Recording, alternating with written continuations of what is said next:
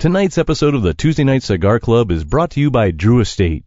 Come experience the rebirth of cigars at www.drewestate.com and download the free Drew Diplomat smartphone app today to discover nearby retailers, RSVP to special events, redeem points to win exclusive Drew Estate merchandise, and much, much more.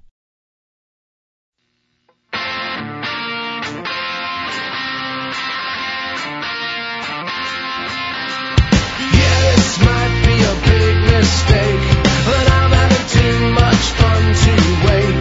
Flag her down when she comes back by. That one's yours and this one's mine. Bring another round. Bring another round. Bring another round. Bring another round.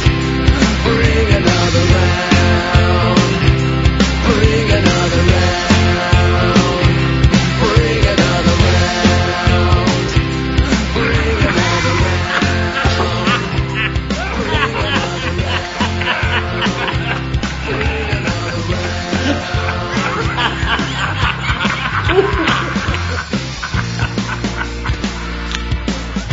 Here's the suckers. Good evening, brothers and sisters of the Leaf. Coming to you live once again from the corner of No Hope, it's the Tuesday Night Cigar Club podcast. Tonight, the gang goes back into the woods to drink beer, hunt for mythical monsters, and talk their way through the 2019 Bigfoot horror film, Hoax.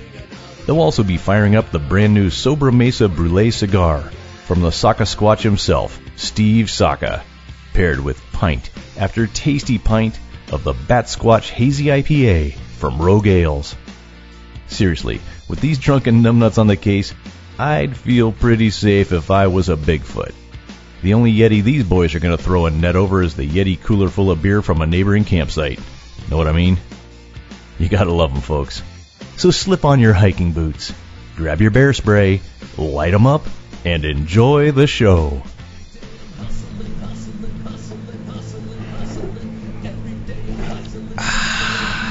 So, boys, here it is. Our first and possibly our very last Bigfoot episode. Y'all have big feet? Yes. Yes, I do. Tut, what size do you wear? 17. What size do you wear? 17. All right, you caught me. 13s. What size do you wear? 10s. 10s? What size do you wear? 11. 11. You know what they say about the size of a man's foot, don't you? I'm a size 13, by the way. Honest to God. Centimeters? No, 13 inches. You? Just saying. Learning a lot about you guys already tonight. It reminds me this old fairy tale from my childhood. You probably remember this one. A lady purchases a magic mirror at an antique store and hangs it on her bathroom door. And one night after dinner, she looks in the mirror and playfully says, "Mirror, mirror on my door, make my bust line 44. There's suddenly a brilliant flash of bright light, and her previously tiny breasts instantly grow to humongous proportions. Thrilled beyond belief, she runs to tell her husband out in the cabin what happened, and they then both race back to the mirror. The husband crosses his fingers and says, "Mirror, mirror on the door, make my penis touch the floor." Once again, there's a bright flash of light, and then his legs fall off. You guys remember that one? No. Preschool? No, I wasn't growing that. up? I didn't have that preschool teacher. 11 and 10, you guys probably wish you had that mirror, huh? I'm kidding. But seriously, I did know a young couple years ago. He was telling me the story. They'd been dating for a few weeks, and the guy was afraid of making advances on her because he thought his penis was too small. And he confided in me. And he said finally one night, got up his courage, drove her out to quote-unquote Lover's Lane, the make-out point, wherever it was. They're in the back seat of his car, and while they're kissing, he opened his zipper and he, with her head up, guided her hand down and put it onto his erect wiener. And she said, "No thanks, I don't smoke."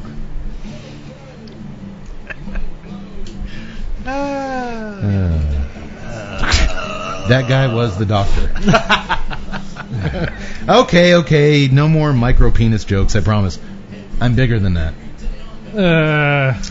Welcome, everybody, to the Tuesday Night Cigar Club, episode 102.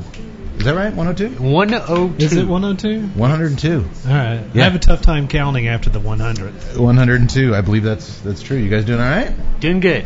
I guess we kind of started last show our march to Halloween. Yeah, I'd count it. I'm going to count it. Grizzly Bear movies count. They're horrific. They are. So this is our second film in our march to Halloween tonight. Very excited going on 5 years. This is our favorite time of year. It is. Doing horror flicks and just everything. We got Leatherface on the table. I get to wear my horror T-shirts, dig them out of the closet. You guys know me. I live for this time of year. It's a fun time. You know, it's funny. It's my favorite time of year, and there's no bigger Halloween fan than me. But on Halloween night, Tud actually dresses up and goes to parties, hands out, does the whole thing. I love me some Halloween. I turn off all the lights and just stay inside and don't do anything. Bah humbug. Yeah, it's kind of ironic, huh? I'm a very complex man with my 13-inch shoes. I'm just going to keep score, so that's the third time he said you guys been watching the news on this whole Jonas Brothers scandal? Yeah, actually, I just learned about it. I was flipping through, and I saw it come across the Before wire. you showed up tonight, Cody and I were watching a clip from The View. It made the View, of all things. Just briefly, want to talk about it, because I think it's worth talking about. Here we go. On social media this week, there was a controversy, quote-unquote, regarding Nick Jonas, one of the Jonas Brothers, appearing on the cover of Cigar Aficionado magazine.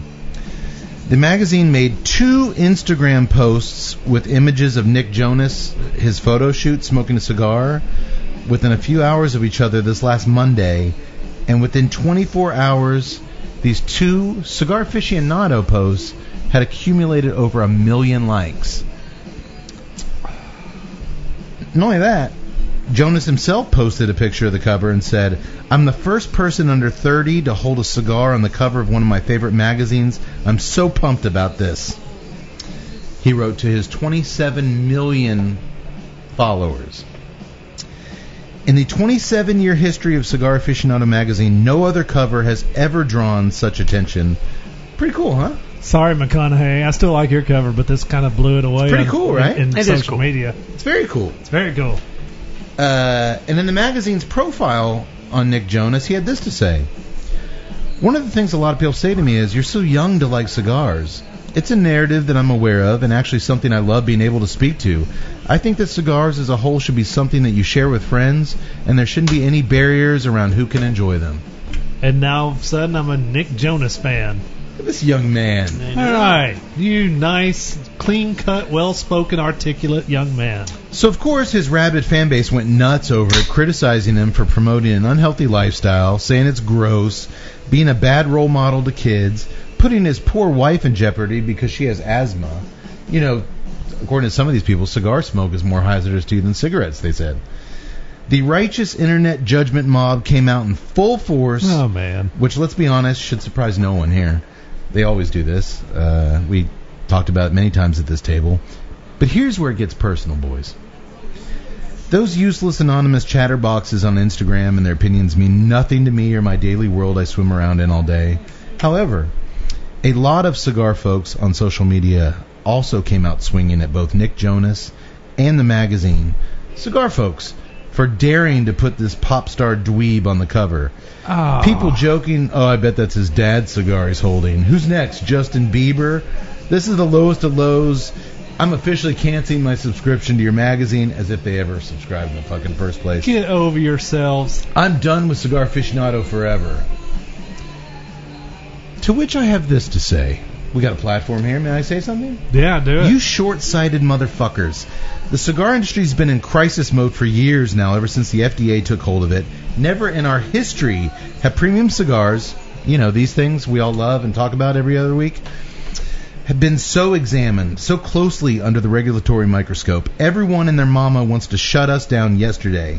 And here you have a very popular young celebrity, 27 million Instagram followers, from the next generation of cigar smokers featured on the cover, proudly promoting the lifestyle. And you're going to bitch and moan about it? Sit down. Just sit down. Open your eyes, you low foreheads. This can only be seen as a good thing. And if you can't put your bullshit online masculinity aside and see the big picture, then you don't dare drop that BOTL hashtag whenever you post the next selfie of you in your sweaty tank top in your garage. Yeah, get it over. Smoking with your dog. Because guess what? Those selfies of you in your tank top smoking whatever and holding up the camera, ain't nobody joining the culture because of that shit. Well, I guarantee you in their lounge they're going, the best thing about cigars is that it brings people together from all walks of life. Yeah. After you just pooed over this dude. No. Why? Because he's famous? He's young? He's a pop star? If you shit on this, you are no brother of the leaf. You're a short-sighted ignoramus. And guess what, Einstein?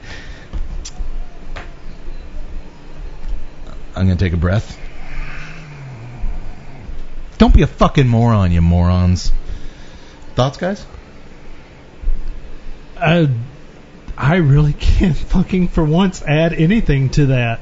Because it's absolutely true. I mean, you have a guy The only chance we have is to introduce the younger generation, not just to smoking, but to the culture and to the experience of it. And here's this young, very, very fucking popular kid who gets it and who's out there, and a magazine recognizes that and features him, and you're going to come in with smart-ass comments. But it's not bullshit? just that. I mean, if you say that it's Fuck about off. bringing everybody together, then celebrate the fact that this kid wants to be a part of it. You know his wife's a libtard. I don't care. Nobody should care.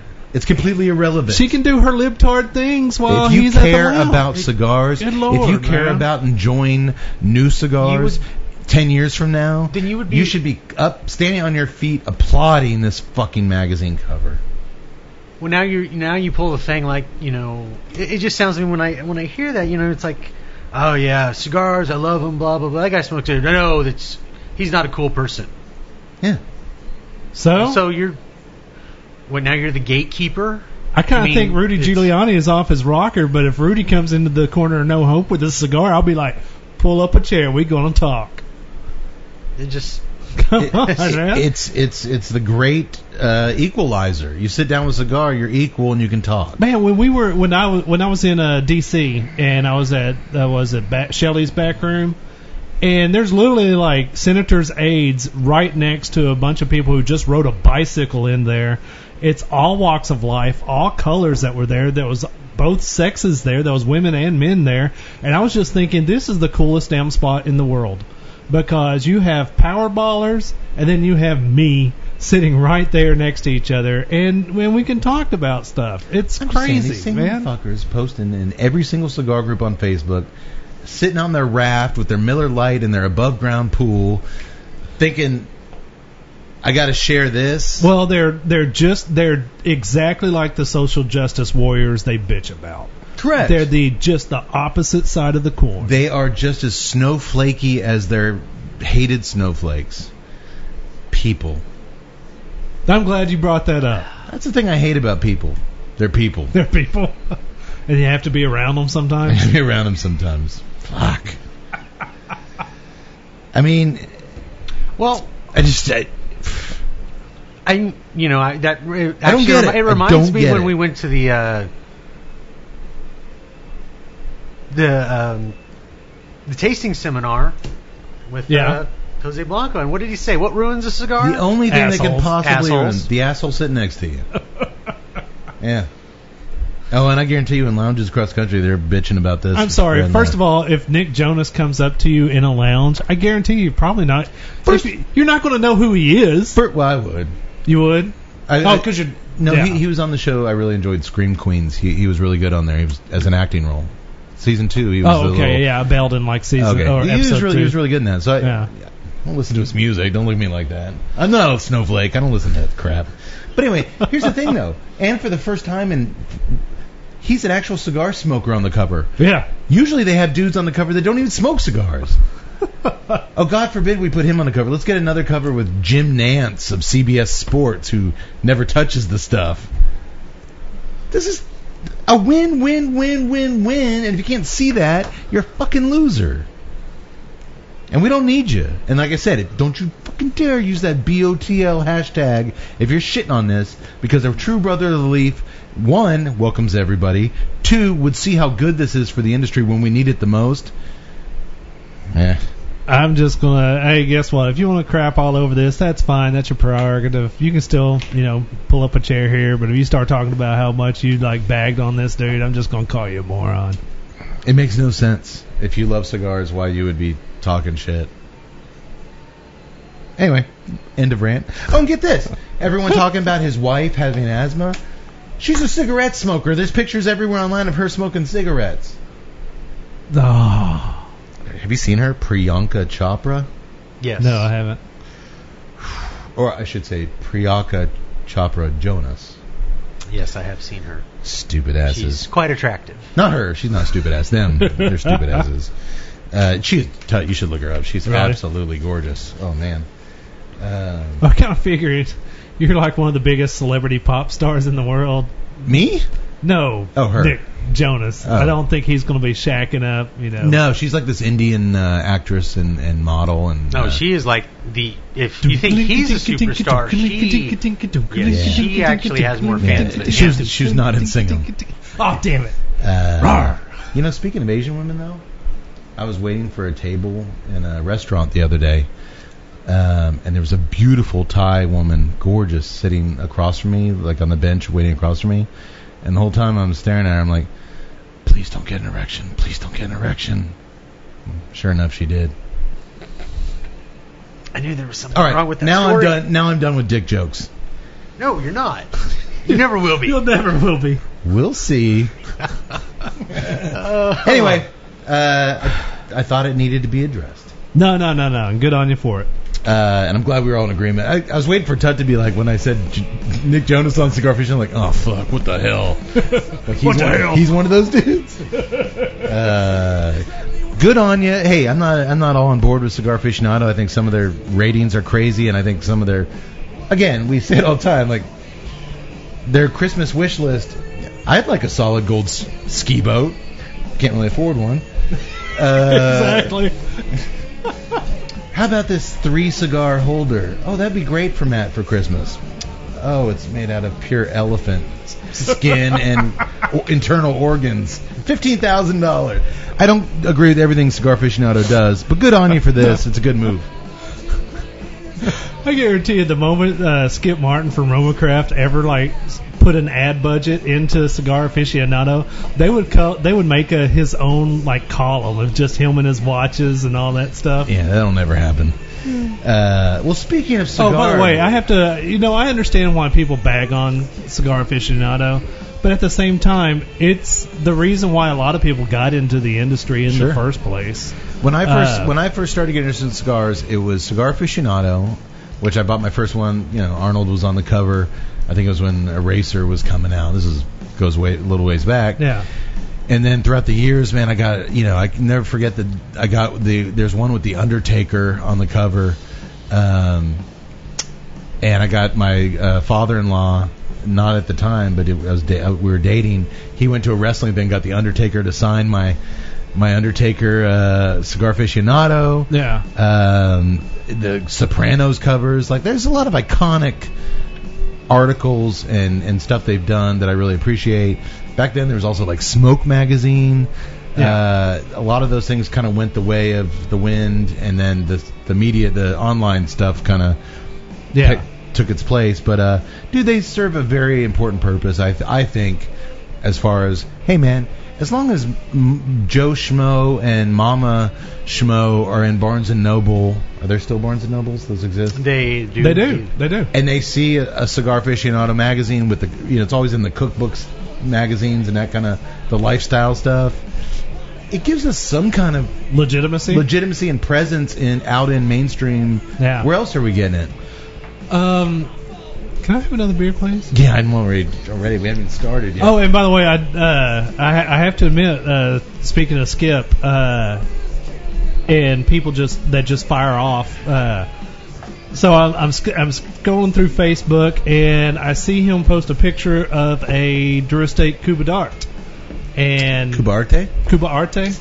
Or Cuba de Art. No, it's always ARTE? Cuba Art. I have now heard it both ways. I believe it's Arte. It could go both ways. So he posted this picture of it, and all he said was pretty good.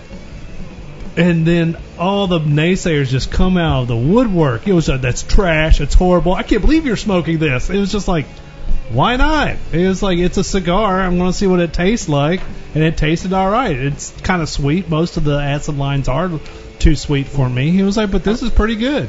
He didn't say it was great. He didn't is say a it was good the best cigar. thing in the Well, how world. are He you just said it going was to be able pretty to say good. you judge a cigar if you don't ever smoke anything? Again, these little birdies just like to chirp, chirp, chirp and hear the sound of their own voice. And it's an echo chamber because they're just waiting.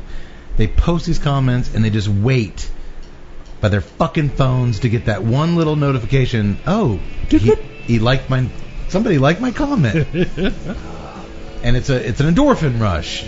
Oh, the world. And then I can go back out in my garage, take some selfies of me smoking a cigar in my fucking sweaty tank top. The world is Dude, less I than really knowing wish that you there would are change cigar clothes. trolls. And I'm not calling any certain tank top wearers out. I'm just saying. By smoking other brands, Skip is helping to get the culture expanded or beyond just him. Right. It's not just totally self-serving. Although I'm sure he's keeping an eye on those likes as well. Why else are you doing it?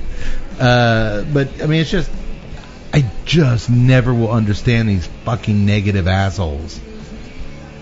But we're not negative, are we? No, Well, I'm we about were to be with kind her. of positive on this beer. And we're not assholes this week. Well, we kind of are. Well, what do we do here every week, Yak Boy? What do we do here? Yeah, what do we do here? Smoke a delicious cigar. Hopefully. We hope. Yeah. We drink a delicious beer. Yeah. We hope. Sometimes. We hope. And we watch fantastic, well-rated, Academy Award-winning movies. Not very often. But we do pair a cigar, a beer, and a movie. So let me introduce tonight's cigar and we get right to it. This cigar is by a man who will never appear in Cigar Aficionado magazine. They're oil and water. They have a long-standing, like the old feuds over like the Palestinians, the Israelis. These guys will never get along, and that's okay. Tonight we are smoking the Sobremesa Brûlée by Dunbarton Tobacco and Trust. Steve Saka's company. Brûlée. Oh, yeah. It's Creme brulee? BRU with a little thing over it. LE with a little thing over it. E. That's technical. That's technical talk. This is one of his big releases this year, and as longtime listeners and watchers will know, or people that look at our top 10 list every year, some people maybe just drop in on us for that.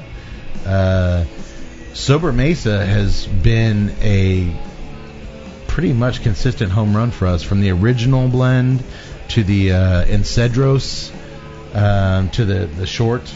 The name's escaping now. The shorter version. Like we've done 3 different versions of the Sobremesa, and here we are with a 4th.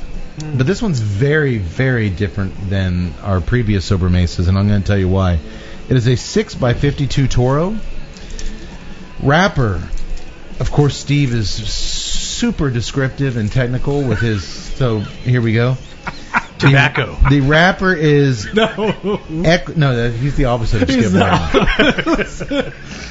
Ecuadorian Connecticut shade G2BW is the wrapper. Binder Mexican Maracapan Negro de Temporal. Filler, here's where I'm going to go. It's all Nicaraguan filler. Condega C dash. I don't know why I said C in the accent. C. No. Condega C dash SG. Pueblo Nuevo Criollo.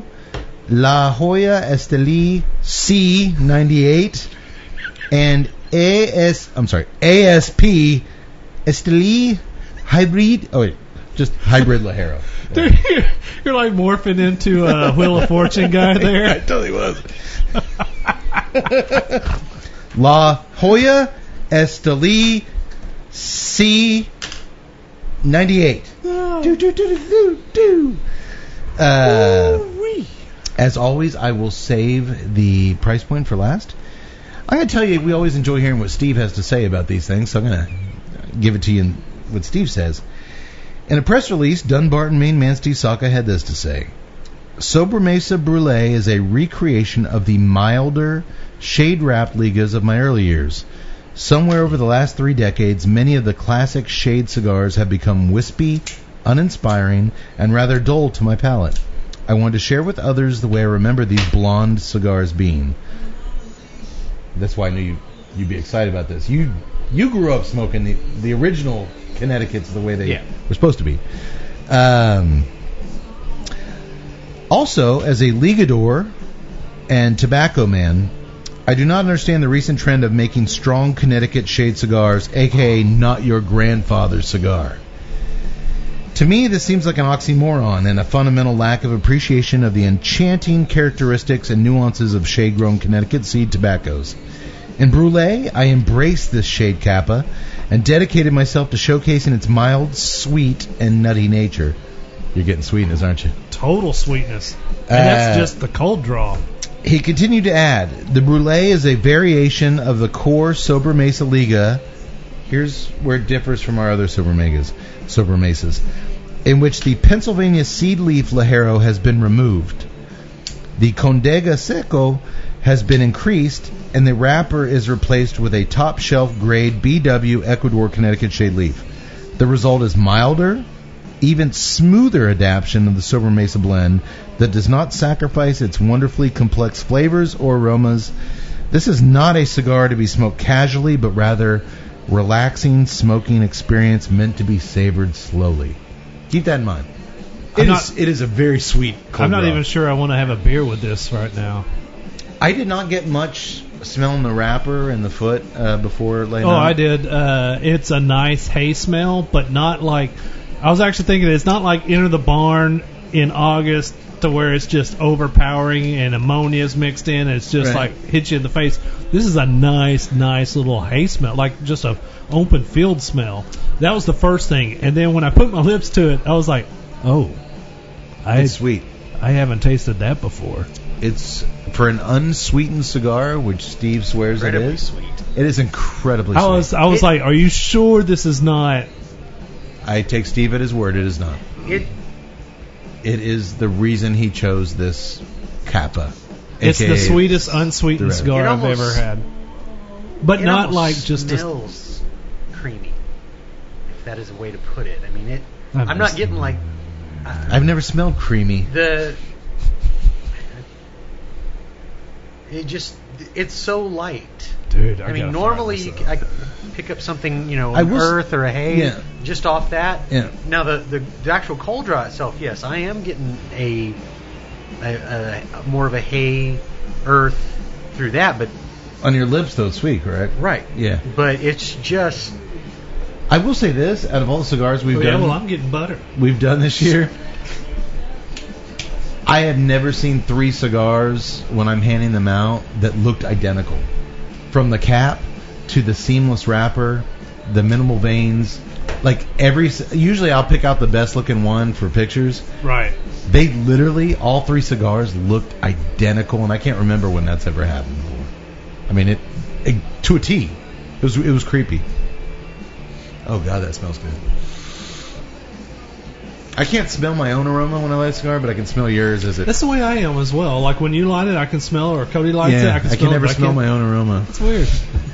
I guess is that like a BO thing? Like you never know when you stink. Oh no, I can tell when I stink. Okay. Or if you can tell you stink, is that too late? it's too Oh, late. It's too late. Okay. Okay, well you just lit up. I'm gonna relight. You tell us about the beer. Sorry, you can't light up yet. Too bad. So sad. Beer, it's cold, it's delicious. All right, let's go. Nope. Oh, here we go. Well, hey, I should mention this. If you're watching us on YouTube, you will see we're joined by because it is our March to Halloween, Mr. Leatherface, who we'll talk about at some point in tonight's film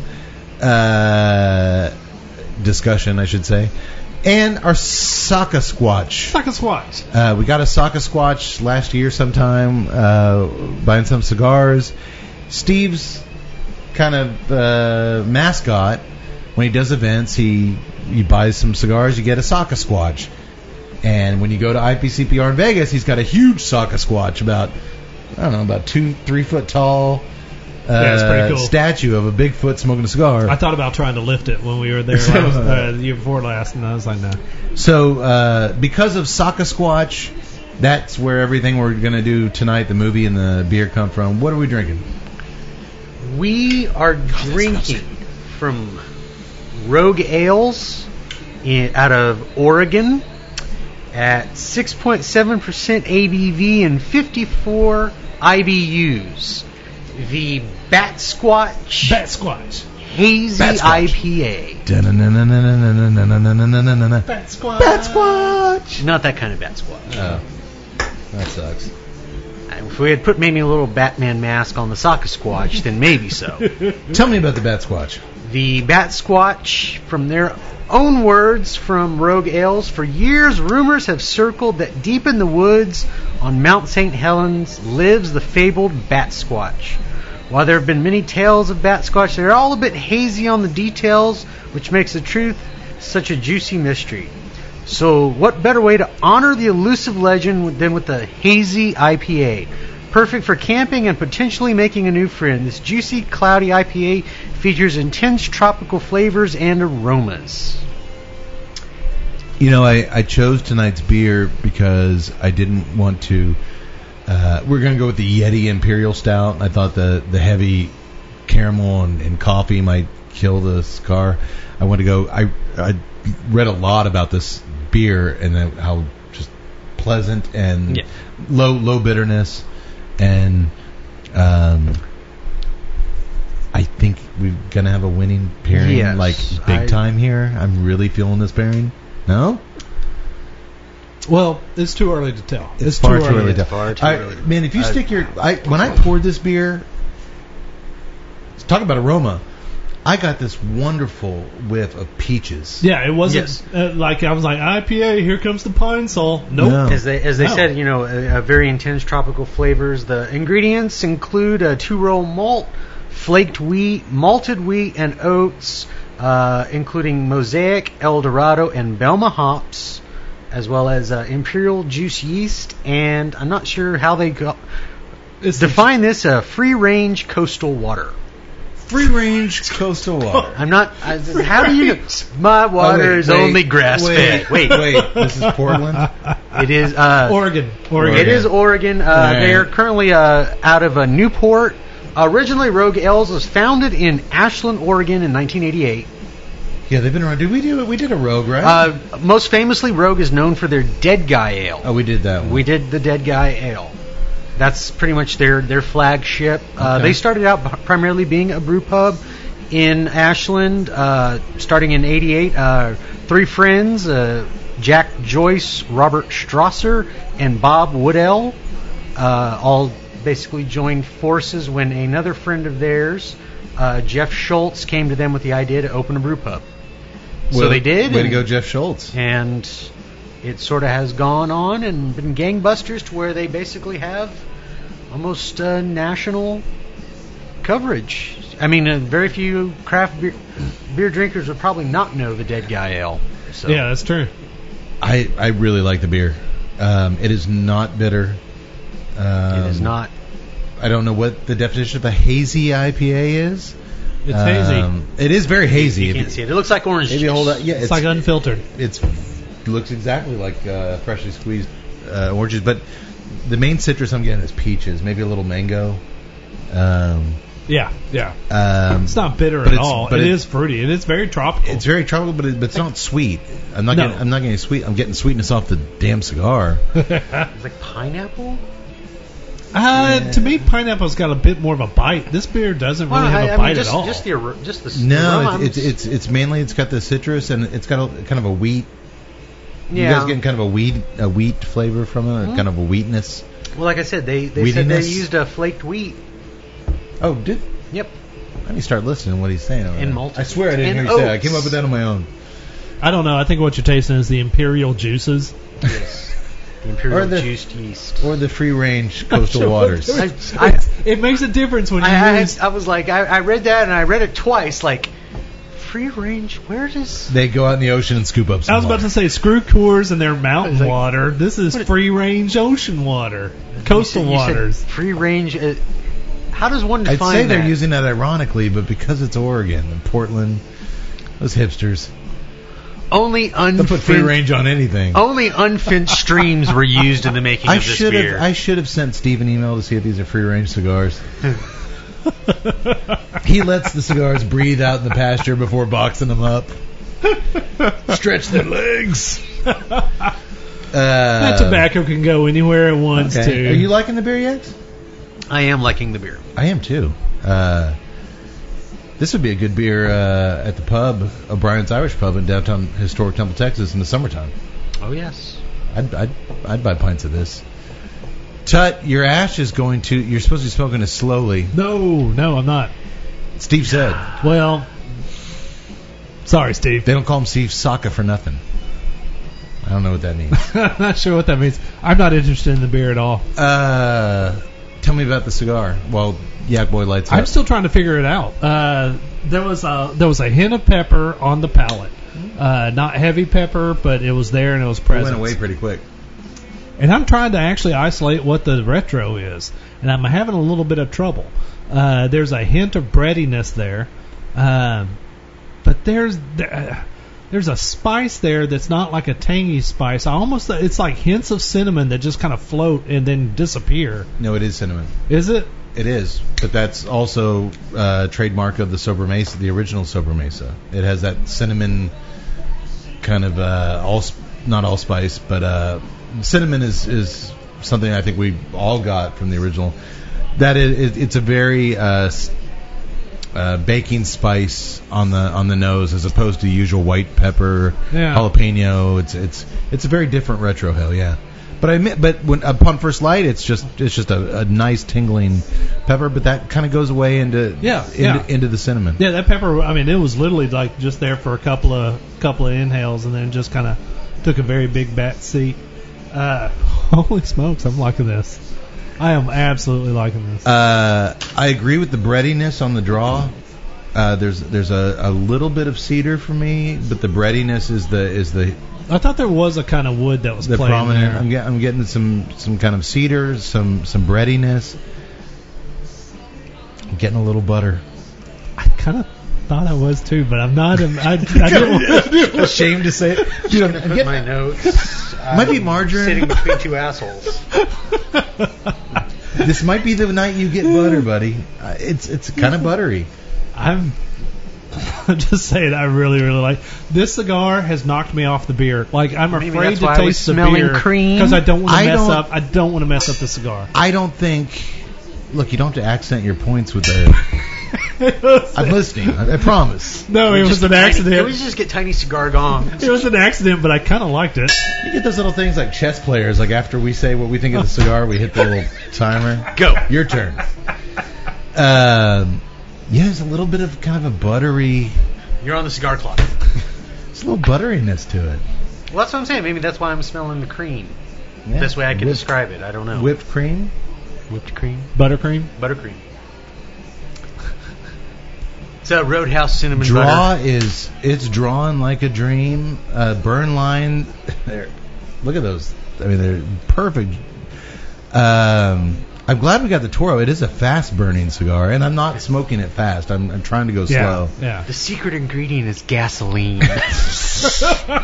I don't think it's interfering at all with the cigar. I am going to give it a 10-second break between puffs and sips, but I don't think the cigar's at all capable of killing anything.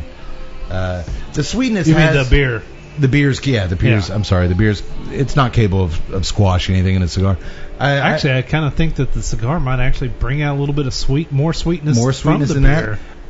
that sweetness that was so prominent on the cold draw, that's not really there for me. No, but now. you are correct. I mean, that cinnamon is very much there. I have just a light pepper through the nose. And, Oh, it's delicious. I mean... Like a creme brulee. No, I hate still creme get I've brulee. never had creme brulee. Still I get hate- that I little hate bit of them. the woodsy... Yeah, there's that It's- little component. We're all kind of on the same page here. That doesn't happen all that often. What is creme brulee? It's a dessert. A Is that thing they delicious... torch? Yes. Yeah, They caramelize the sugar on top. I don't think I've ever had It's kind of one. like a How do you not have creme brulee? I tried it. and You know I what? didn't I'm like out. it. I'm getting out. I didn't like it. I never had a Big Mac either. You gonna Oh, call me out on now this? now This- you're just This is America, my friend. You know, it's funny. I go back to Russia, Cade. I made a comment the other day on No, he can't go there. They have Big Macs in Russia. to go back to the Go to Afghanistan. Wait, I think they actually have one in Kabul as well. to go back to the world of idiocy that is Facebook. I made a comment the other day on Facebook about how, we're talking about new cigars, and it might have even been a Steve Saka post about, everybody wants new, but it's not sustainable, blah blah blah. And I'm like, well, look, I go for what's new from a brand that I like, just like a band you like, their new CD comes out, you want to listen to it.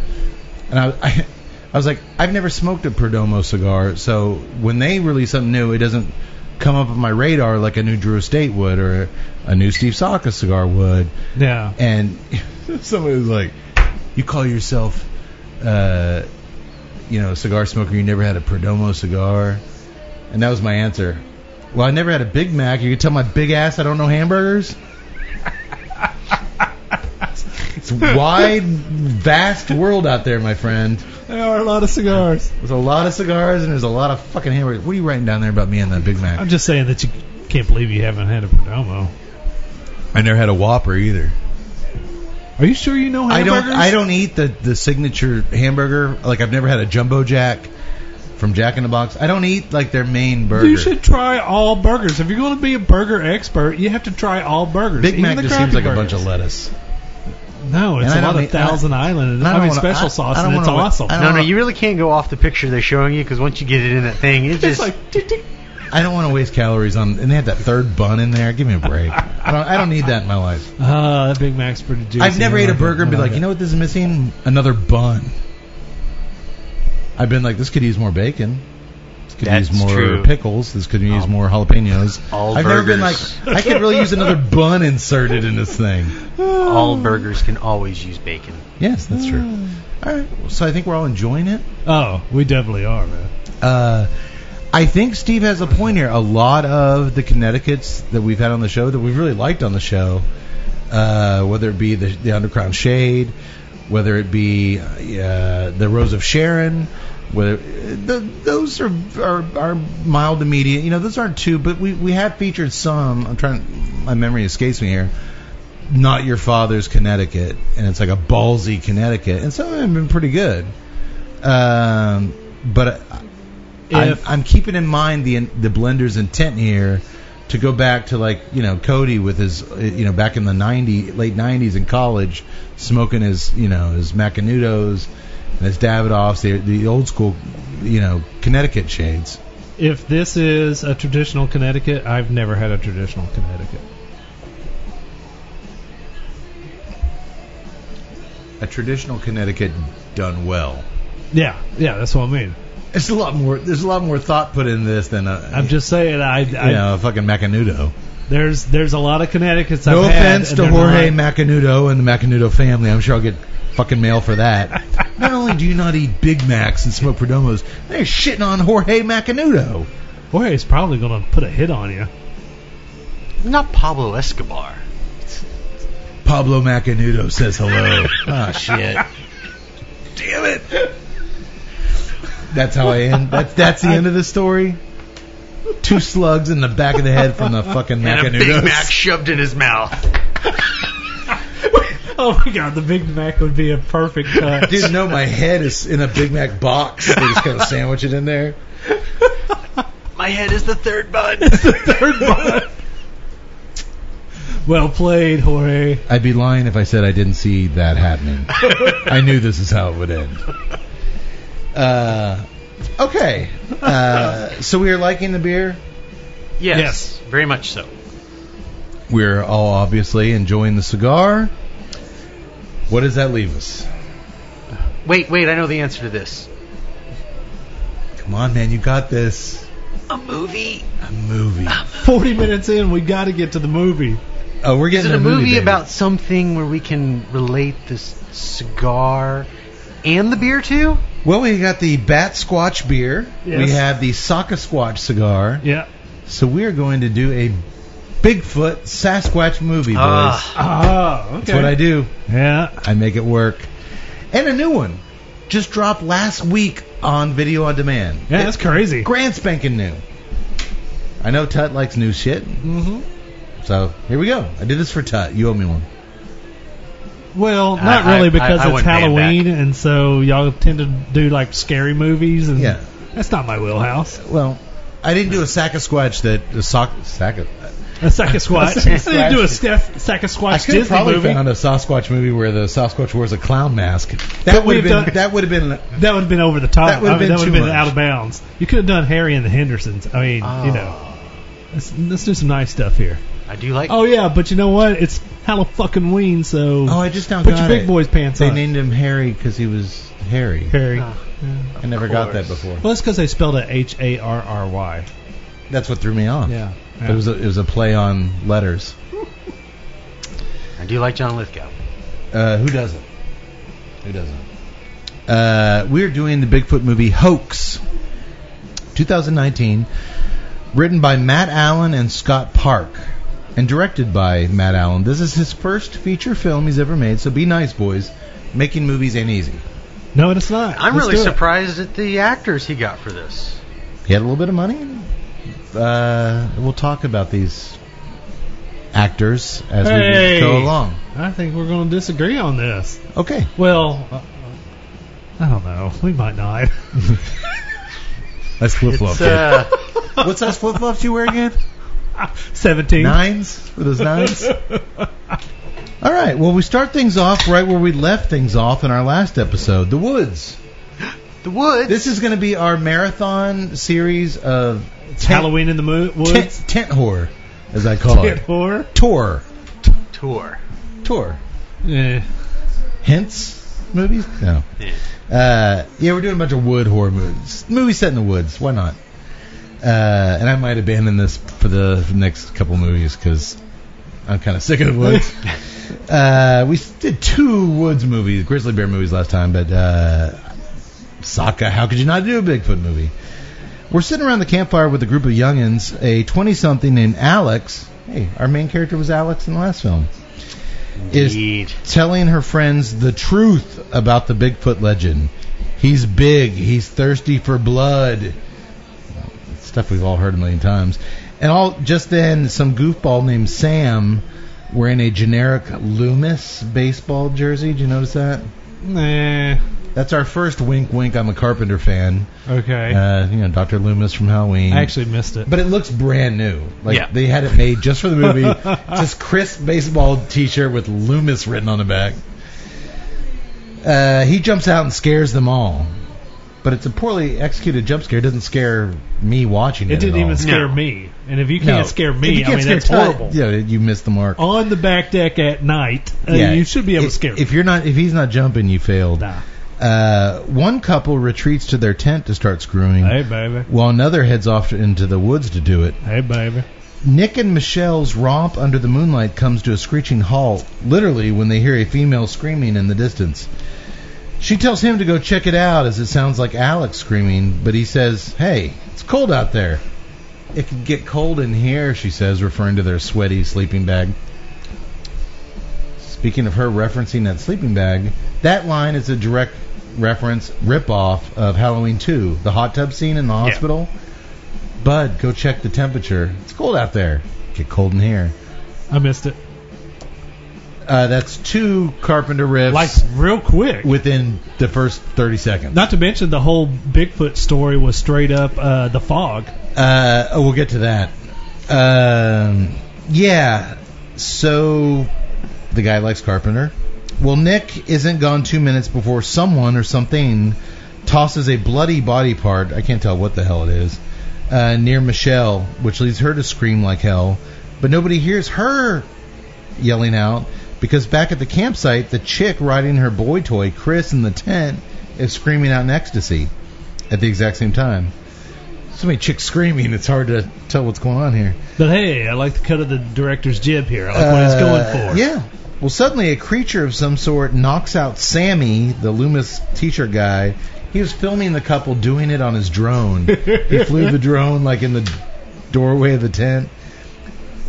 And he gave the bounce to wow wow. Ugh. Seriously?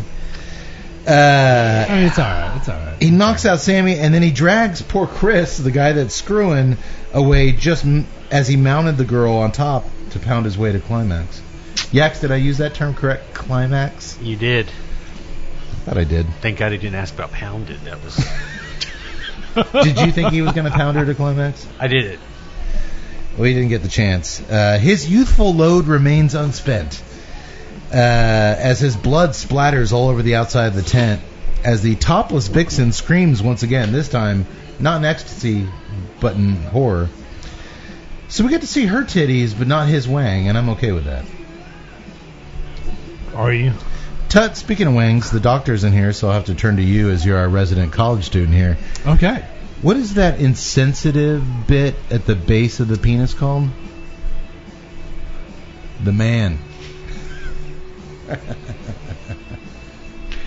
I'm going to just write that down. Didn't get it. Doctor would have laughed Take at that joke. out. Doctor would have laughed at that joke. Haven't had biology yet. The insensitive bit at the end of the penis. It's the guy. Oh. Oh, Jesus. You drink some more. So that's our opening. Oh, wait, you're saying that we're insensitive. Yes, Tut. We're the insensitive bit at the end of the penis. Gotcha. It's us. It's pretty funny, Kate. Keep going, Katester. I kind of like... So that's our opening, and to be honest, I don't know why the fuck I do this. I mean, to be honest, I thought it was a little lackluster in all aspects. It was fine. Camera was too shaky, jump scares were poorly executed, acting was barely mediocre, and the overall tension was non-existent. Non-existent. You just said it was fine. But it was fine. No, it wasn't. It sucked. It was a horrible opening scene. It didn't suck. It did suck. It didn't turn me off. I wasn't thrilled with it. If we weren't doing a podcast on this, I would have been like, this is shit and turned off. It was, sadly, there was... I already knew, there's a lot of movies we cover. You already knew what was going on. Well, that's why... He didn't give you anything out of the ordinary. No, he didn't. And I was hoping, it's one of those things where you expect some, if you're expecting it to jump from the right, you need to go from the left. But instead, it's like, it's going to come out from here. Yep, exactly. Well, this is why we do what we do, because I was forced to continue watching and say, you know what, hopefully this gets better. We'll see. Okay. As the credits play out, over aerial footage of the Colorado wilderness mixed with archival Bigfoot photographs, the classic stuff, and some newspaper articles, a radio broadcast tells us that 5 badly ravaged bodies have been recovered from what they called the Mountaineering Massacre, with Alex Barnes still missing. After 6 weeks, the search for Alex is suspended. I'm happy to report that while the opening was lackluster, the piano and synth-based score here, expertly delicate at some points and pulsatingly perfect at others, is not lackluster whatsoever, as it's composed by the one and only legendary Alan Howarth. Tut, who is he? I don't know. Alan Howarth was a longtime John Carpenter collaborator. He helped compose the scores to starting with Halloween 2, Halloween 3, Big Trouble in Little China, Escape from New York. So that explains why I like this score. Oh, yes. All the early great Carpenter scores were collaborations between him and Howarth. Because Carpenter's not a technical guy. He liked to sit in front of a synthesizer and be like, you figure out... And noodle. You kind of like when we... He noodles. When we film stuff, I don't want to know about lenses, and that's your job. Right. I just want to noodle. Right. And you make it... You work with me, and we'll do something. Right. Those two teamed up to, greatness. Some of the greatest soundtracks of all time. Yeah. Well, one of the things I liked about it is that there was a quarter note patch in there to where it was just like dum, dum, dum, dum. But he added enough subtle variance to where it never got monotonous or old or stale. It was just, but it didn't detract from anything either. It was just nice, dum, dum, boom, boom. Like I said, it is so minimal when it needs to be. It is so aggressive, but stylistically aggressive when it needs to be. It's man, this guy's a pro, man. He went on to actually do the soundtracks to Halloween 4, Halloween 5, Halloween 6, just on his own, and those were really fun scores in their own right. All right. But So I'm getting a theme here. It's that if it was touched by Carpenter, it's probably in this movie. this filmmaker's on record. It's Carpenter's a big influence for him, and we're gonna just get hit over the head repeatedly with that as we go on. Which you would think. I was about to say, you actually had a project where you wanted to do a shot-by-shot recreation of Carpenter. So the fact that you're like, oh, this is horrible, I'm kind of curious to dive into this. I'm going to put our deep dive. I'm going to put our Kickstarter video that we did where I talk about my love affair with Carpenter in depth. I'm going to put it I actually thought it was really well done. I'm sorry, I'm biased. I'm going to put that on this episode page so you can kind of get how deep my Carpenter love is. And all right, so going forward, is this one of those things to where like you don't love Carpenter as much as I do? I love Carpenter much. Not at all. You don't know how much Carpenter I love. I knew that this was a love letter to Carpenter before I went into it, and I was excited. I was rooting for it. Yeah. All right. And who knows? I hold my cards close to my chest. Maybe I still will. Maybe you don't know. Maybe next page of notes, I'm like, you're loving it. This is awesome. You don't know. I know that there's going to be a spot you like. You don't know I know there's going to be a spot you like. Real quick, we just talked about the score. We're getting started. I need to just only because I've been talking so much, I just got to do a relight. How's the cigar treating you, boys? It's very good. It's very, very good. Yeah. Along the 50% transition, you get a little bit more of the woodsy note. It's not. It transitions a little off that cedar to where you're not playing that heavy cedar part, but there's a woodsy element to it. The cedar was never heavy for me. It was always kind of light in the background behind that breadiness. But it was present. It was there. It was present. And that creamy whipped butter. It is creamy. I'll give you that. I'm not really getting the butter that much, at least in the midpoint. In terms of strength, I mean, it's very. It's mild. It's right where it needs to. The pepper is. Actually, the pepper has come back for me in the nose. I was about to say that just in the nose. Otherwise, I mean, it's minimal. I have to say something on the retrohale went from pepper to cinnamon. Now, to me, it's back at pepper.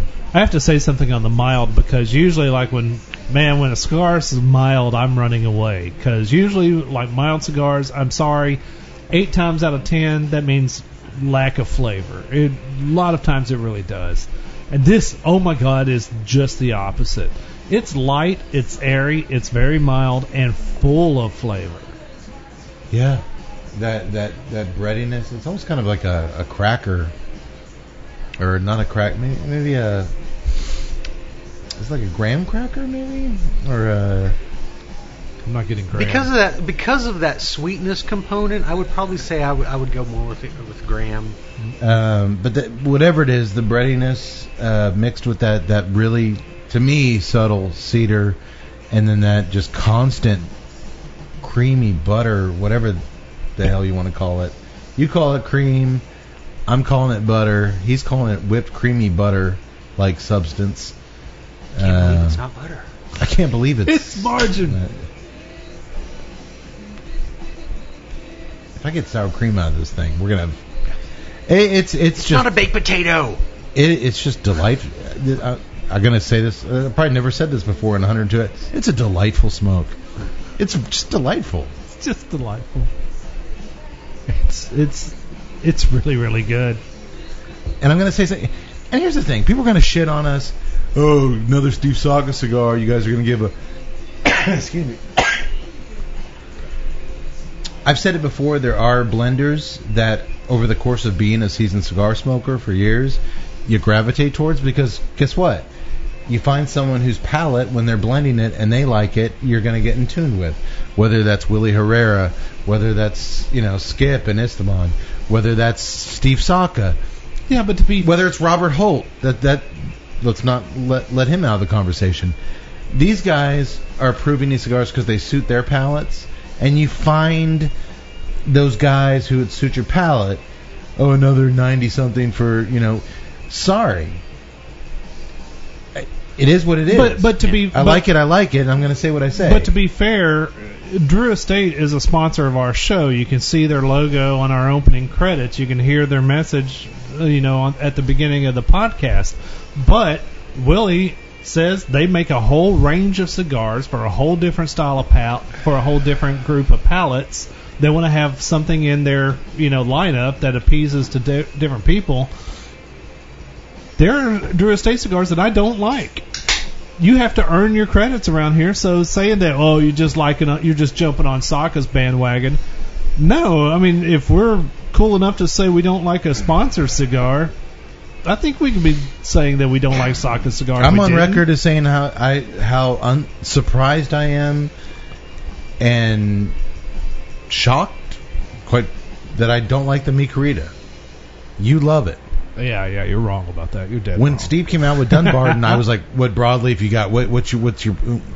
I'm surprised that the Sober Mesa is the one I go to and not the Mi. The Mi Querida just for whatever reason didn't hit with me. I liked it. Yeah, we reviewed it. Yeah. You guys rated a lot higher than I did. I did like it, but I don't go to that one. I don't pick up the Mi Querida when I'm in the shop. I just for me, the Nakatamale and the Sober Mesa are the best things he's done since he started the company. Yeah, I love that Nakatamale, and I love the I like the Nakatamale, and I love the Mi Querida.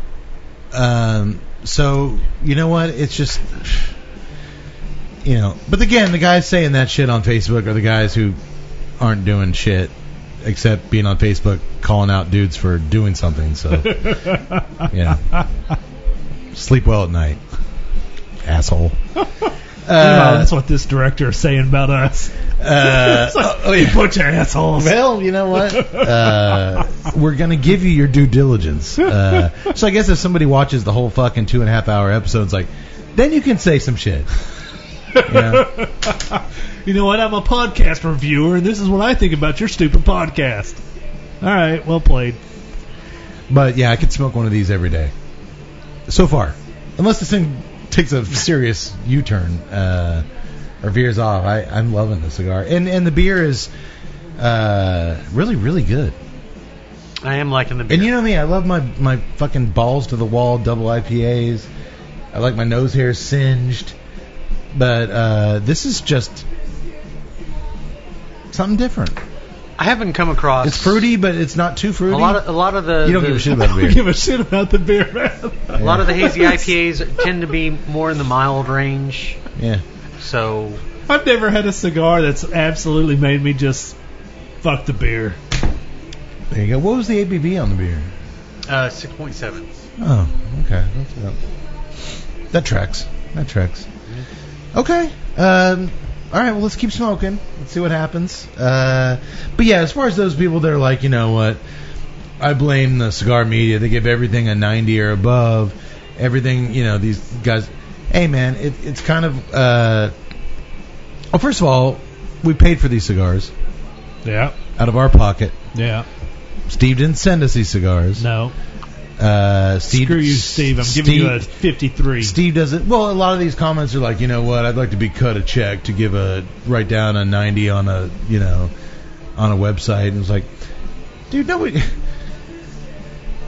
ain't nobody cutting us checks for shit. If you want to, you know where to find us. We're easy to find. We're usually passed out in your local Denny's parking lot. But I mean, no. Fuck, we just like what we like. I'm not going to be ashamed for it, and I'm sure as hell I'm not going to apologize if it's some fucking no-name on the internet. I don't know. Tonight's theme is... I was about to say, you've got some venom in you tonight. Did something happen? No. Show us on the doll where the internet touched you, Cade. I'm just sick of fucking dumbasses. Can I have a beer on deck? while you're Everything just- they fucking do is just negative or just trying to elicit some kind of fucking bullshit response. And it's all bad. Well, let's all just say the phrase, it's because of the people. But when it comes to cigars, I just don't get it because, like, you know, we're in such a crucial time here where unity and, like, let's enjoy this while we have it because we might not have it for long. And anything, whether it's bashing what we do, hey, you don't like what we do? Do it better. Get your own fucking website. Get your own fucking podcast. Come at me 4 years from now with 500 hours of content and be like, I did it better than you, and you know what? All right, we'll have a talk. But don't sit there and just, my Facebook comments are, no. You know what? I kind of treat it. That doesn't work with me. I I don't kinda have time treat for it- you, and I don't even want to hear what you got I to say. kind of treat it like when I'm negative or being critical on a cigar, or negative and being critical on a movie. I can be critical on it, but I'm also aware of the passion and the skill and the work that's put into it. And that goes for all three of our vices. Beer, cigars, movies. It's hard as hell to establish your beer I do brand. have to admit that I'm sometimes a little bit. I feel bad for shitting on actors sometimes. No, you shit a lot more on movies than you do on cigars. Yeah. And you know what? Maybe we don't shit on cigars as much as we should. But I just treat it like I'd talk about them if we were at the pub smoking it. That's true. And very rarely, I mean, there's not a lot of bad cigars out there. There's a lot of decent cigars, a lot of good cigars.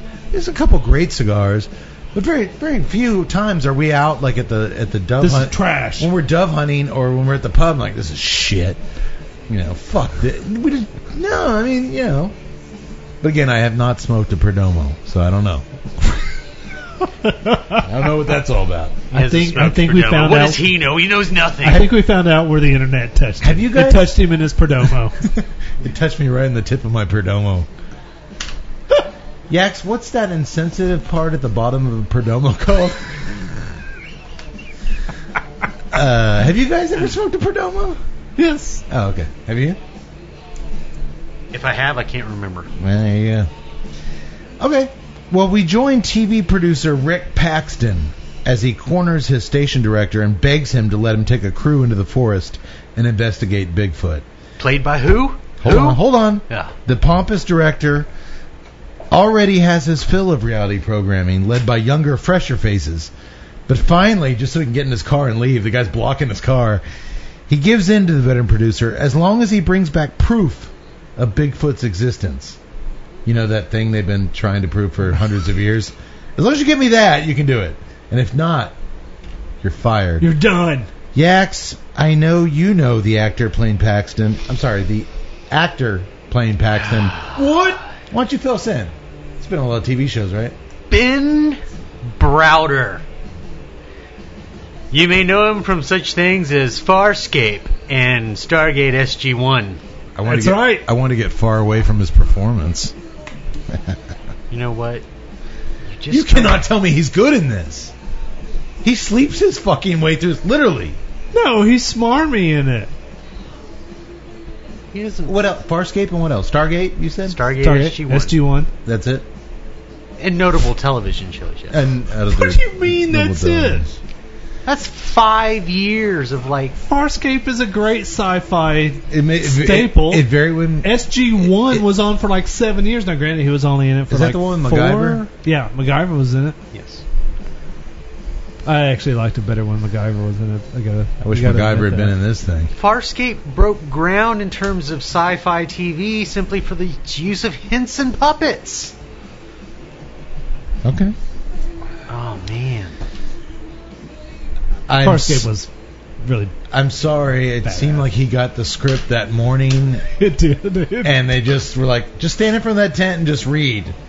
When I saw him, I was like, oh, wow. All right, this is going to have some budget behind it. I mean, wait a minute. What's he done lately?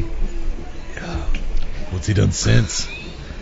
Hey, this movie came out 2 weeks ago. Come on. That's true. He's like, give me a break. He's sitting at home. Come on. I was in Farscape. It was a Farscape. Then when Cody mentions those Henson puppies, he's like, That man knows. that's right, we did it. We then cut to an animal hospital where Dr. Adrian Barfucking-Bow is examining a monkey.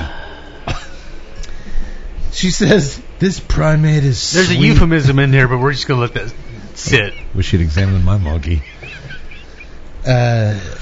She's examining this monkey. She says, this primate is sweet. Look at him. He's innocent. Unlike the last one, he was a killer right out of the crate. I'm just here. Doom, doom, doom, doom, doom, doom, doom, doom. A killer right out of the crate, much like the monkey in the Creepshow movie we reviewed back on episode 58. Exactly. That killed her. I missed it. Yeah. No. Oh, and by the way, her name is Nurse Velma, which is her name in Creepshow. He wasn't even trying to be. It's Creepshow.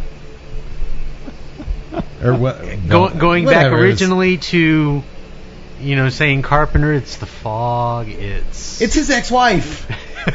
He literally grabbed Carpenter's ex-wife and threw her in this thing. But you know what? I love me some Barbeau. Who I was gonna doesn't? say, I mean, I'm not complaining about that. I wish her scrubs had been a little more low It's cut. like, and if you don't love Barbeau, then you don't love. I'm sorry. He paid her for like 2 hours worth of work.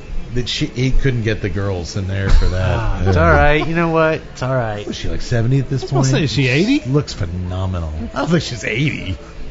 What is she, like 100 years old right now? She's 120. I met Adrian Barbeau one time. She's 110. She always lied about her age. She still looks great. And she's very good. It's a very small role, but she's very warm and she does her thing. This, just like I said, this guy's throwing out just reference after reference. Well, I had actually forgotten that he was just such a Carpenter fan, and so I saw the intro where they did the little campfire scene telling the ghost story. So I'm like, oh, that's The Fog. And then all of a sudden I saw Barbeau in there, and I'm like, dude, that's pretty cool. I like that. So you missed the Loomis jersey. You missed, I did. I've missed all these all this references stuff. that Okay. you've been going after. The chimp needs some medicine, but they're behind on their bills, which leads the young Dr. Ellen Freeze to put the drugs on her credit card. She cares, boys. She cares. That's a bad financial move. It's a bad move whenever you start putting your personal credit card in line for monkeys. They don't appreciate it. That's actually what got us in trouble the third season of the Tuesday Night Cigar Club. I spent a lot of my own personal money on monkeys stuff. Just then, Dr. Ellen gets a visit, though, from Paxton, your Farscape buddy. He needs a primate specialist for his Bigfoot project, and she reluctantly needs his $10,000 to keep the clinic afloat. I say reluctantly because when she goes into her office, they're like, you have a visitor. She goes into her office to meet him, and he's going through her desk looking at her divorce papers. What an She's a-hole. like, what the hell are you doing? Don't matter what I'm doing. I got $10,000. All right. That's as in-depth as that characters go. No, Next, he's a smarmy asshole. He is that indeed. established his smarminess. Next up for Paxton is recruiting speaking of smarmy, the missing girl's Alex, her father, Cooper Barnes, to accompany them as a guide. He's been searching relentlessly for Alex, so he might as well get paid $2,500 to let them tag along for a week. This is a smarmy douchebag move. Dude, she gets $10,000 as the primate expert. He gets $2,500 to lead them up into the woods. Hey, she's skilled. I'm sure she's got a bachelor's or probably a master's. No, she's a doctor. She talks about med school later. Yeah. She's a doctor. She's skilled labor. The team assembles at the helicopter hangar. There's Dr. Ellen, Dr. Moore, an esteemed cryptozoologist. And we know that because he's dressed like Pierce Brosnan in Nomads. Only they throw some little spectacles on him to spice it up a little bit. How can we make him look smart? Glasses. No, he looks like the dude from Jurassic Park, man. He's got the little fedora on it. Dude, I mean, he's Pierce Brosnan from Sam Nomads. Neill, come on. We need to add a little nerd seasoning. Put some spectacles on him. No. Wire. Wire rimmed frames. There's Justin, the cameraman, who's over telling Dr. Moore about a classic movie scene where a female DJ on the radio is talking about the fog rolling in. And these guys are like, there's no fog out there. And wait, there's a fog. They have a character actually telling you the story of the Fog movie. and that's not a classic scene. Well, it is a classic scene. I disagree on you there. But it has no context in this movie, and it's just, again, I love Carpenter. Of all the scenes in the fog that I would have pulled out, there's the fog out there. Other than it's got buck flowers. Buck flowers, yeah. I mean, who doesn't like buck flowers? But still, it makes no sense in this. Like, why would this dude be just all of a sudden like that scene? The reference I like machine Carpenter. here that this movie... I like John Carpenter. Everybody. Hey, right here. hold on. Let me do my road flares.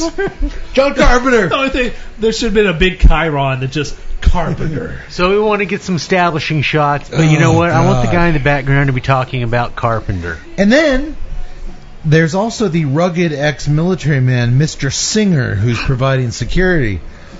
Of course, y'all recognize Mr. Singer, Tut. No, I don't. He's the guy you didn't recognize? No, I mean, I recognize that I recognized him, but I don't recognize him what How he's about from. the original Terminator? One of the punks. Okay, I Where missed he that. steals the clothes from. Well, I didn't even know Bill Cobra, Pax was the in main that. bad guy, the axe. That was him? Yes. How about Three Amigos? He's one of the German soldiers. We love this. It's so fun. Let's just shoot guns in the air. Dude! He's a... Dude, literally... Brian Thompson. Brian Thompson, he's literally in 3 of my favorite movies I of all think time. I think he falls in the category for me. It's like, oh, that guy. He plays so the Night unique looking. Stalker. I know. recognize him. That's why I'm like, I recognize this dude, but I don't know what to I recognize him think in. most would probably get him from Cobra. That was kind of his biggest showcase as a villain. I mean, he was the main bad guy in I mean, Cobra. if later on in this movie he is literally doing what his character did in Cobra. I had to stop it. Like, are you serious? I gotta go I back was and just watch Cobra. I wanted him missed to. it. I mean, if he had put the face on while he was sharpening his knife, I was just like, oh my god. Wasn't an axe in Cobra though? Well, no, the guys were doing axes. And he was but he had sharpening his knife? he had that funky Gil Hibbons knife, but it had that face. If he was doing that while he was just like, come on. There's the scene. I missed that actually. That reference when he's sharpening his knife. If he had talked to anyone, if he had talked to Browder's character, like, whatever, pig, it's like, I was just gonna roll over. Just no, I'm done with this movie. Yeah, dude, he's one of those dudes. Oh, and showing up late and very overdressed is the sexy blonde star of the show, TV reporter Bridget Powers. She's pretty. That's right. Really pretty. Once they chopper their way up to the mountain, the group is joined by Paxton's assistant Danny and their guide Barnes. Sweet raisins. You're getting sweet raisins? Yeah, That's 2 sweet weeks in a raisins, row. man. You got sweet raisins on the War Bear last time. Yeah. And I'm getting sweet raisins on the Sober Mesa Brulee. Final third, a new flavor shows itself On the Retro Hell, sweet raisins. on the Retro Hell sweet On the raisins. Retro Hell, sweet So it went from pepper to cinnamon, back to pepper, and now sweet raisins. Sweet raisins. I hope that wasn't influenced by the beer, though. There's no raisins in that beer. No, but I No, mean, but it's just the tropical sweetness. fruit coming off of that. You got the sweetness in both. I'm still. It went from for me the pepper to the cinnamon. Now dude. The pepper's actually picked up quite a bit in the nose for me, Pepper's still there. which I love. I love transitions. I love this goes away, this comes in, this comes back. Like, man, that goes a long way with me. And like, I like a roller coaster ride of a cigar. And this is flavor wise, both on the palate and the Retro Hale. It's knocking it out of the park. Yeah. Okay. Well, they're up in the mountain now. They take a chopper up there, flown by this guy named Jonesy with his dog Ike, bulldog. And the group is joined immediately by Paxton's assistant Danny and their guide Barnes, the missing girl's father. Danny immediately whispers in Paxton's ear, "Everything's good to go." And I'm like, So in my mind, I'm like, okay, he's been up here laying fake Bigfoot setup, trap. It's a yeah. setup. Maybe that's the director toying with me. Yeah. Or maybe that's just horrible screenwriting. Like, no, that's what I picked up. whatever. That's what I'm thinking.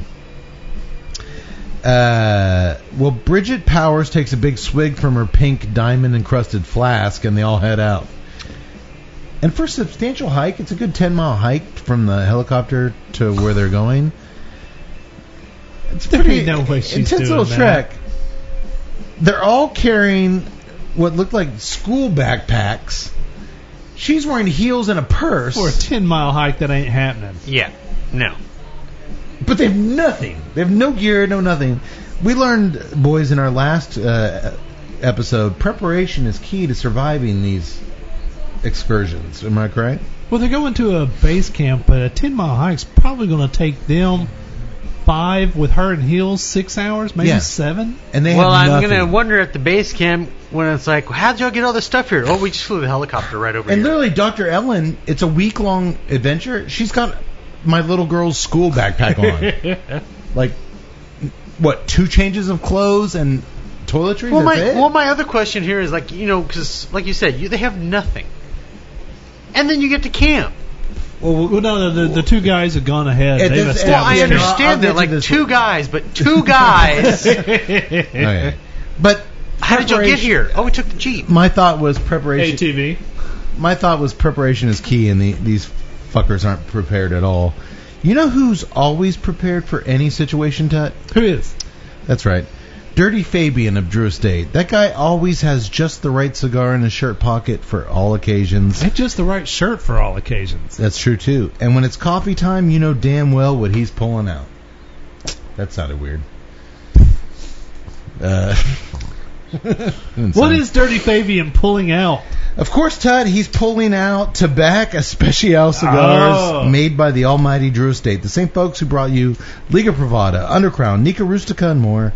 Your choice of either extra dark... Should I do this in the Barbeau voice? Since she's- Ooh, Yes, please. Your choice of either extra dark Connecticut broadleaf or natural Connecticut shade wrappers. Oh, yeah, they envelope. There we go, baby. A Sumatra binder and Nicaraguan Criollo filler leaves.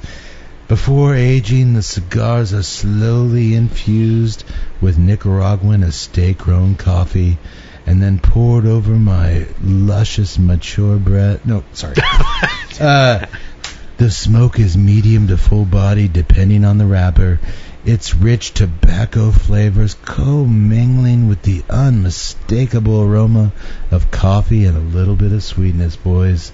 I'm a fan and you will be too. Seek them out. Oh yes, seek them out. I'm just saying, if you get the Tobacco Barbeau wrapper, you know that's full bodied. Even at 70 years old, it's full body, baby. Well, the crew stops to film a bit in a wide open field on their way to the campsite, where Bridget Powers interviews, quote unquote, an unmiked Dr. Moore about his prior encounter with the Sasquatch. He tells this whole story about how he found one as a young man, got his degrees, been following him ever since. And they move along. All right, that's good. Let's keep going.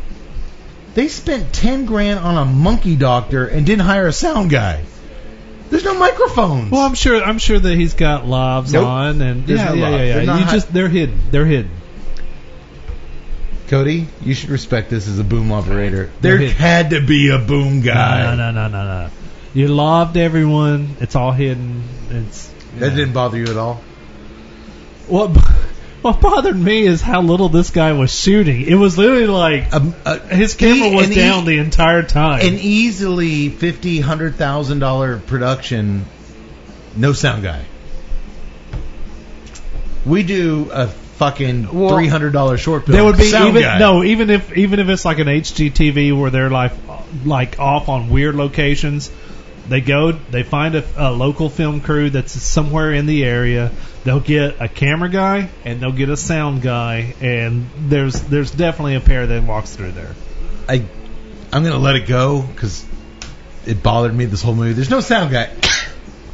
It's a reality show. There's going to be sound. Oh, there's a sound guy. He's in there. TV is a visual and audio experience. You got to hear what these fuckers are saying.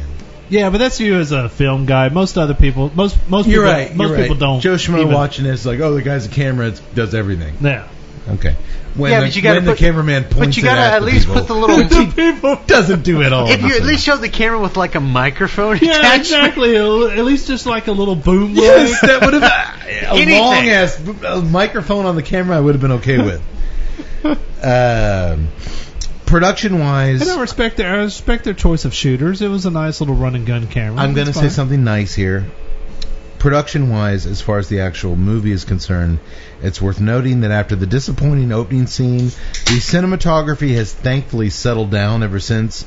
Mainly here we have very disciplined, smooth, traditional camera shots, and I was worried after that opening scene. It's shot much more. I'm hoping that was the Carpenter influence Oh, that he yeah. was trying to do. Well, let's not go that far. As they hike along, Bridget Powers complains she can't post Instagram updates. I was told there would be service out here. I actually think that's probably a reasonable... Like, that happens probably when these reporters go... That's her trademark. You know, that's her livelihood. Yeah, most of these... That's probably a big thing for her, and it's a legitimate gripe, probably. No, I'm totally on board with that, actually. Eventually, they come to the campsite that Danny, the assistant, has set up. Some tents, some equipment, a campfire. Yes, but these aren't little tents. No, they're big. They're like giant. Do you realize what that would take to haul? It's like a barn smoker event up in the woods here. I mean, I looked at that. I was like, wait a second, because I was like, all right. I set us up a tent. You know, up. You set up a freaking fairground, man. Like, what the fuck? It's an impressive campsite.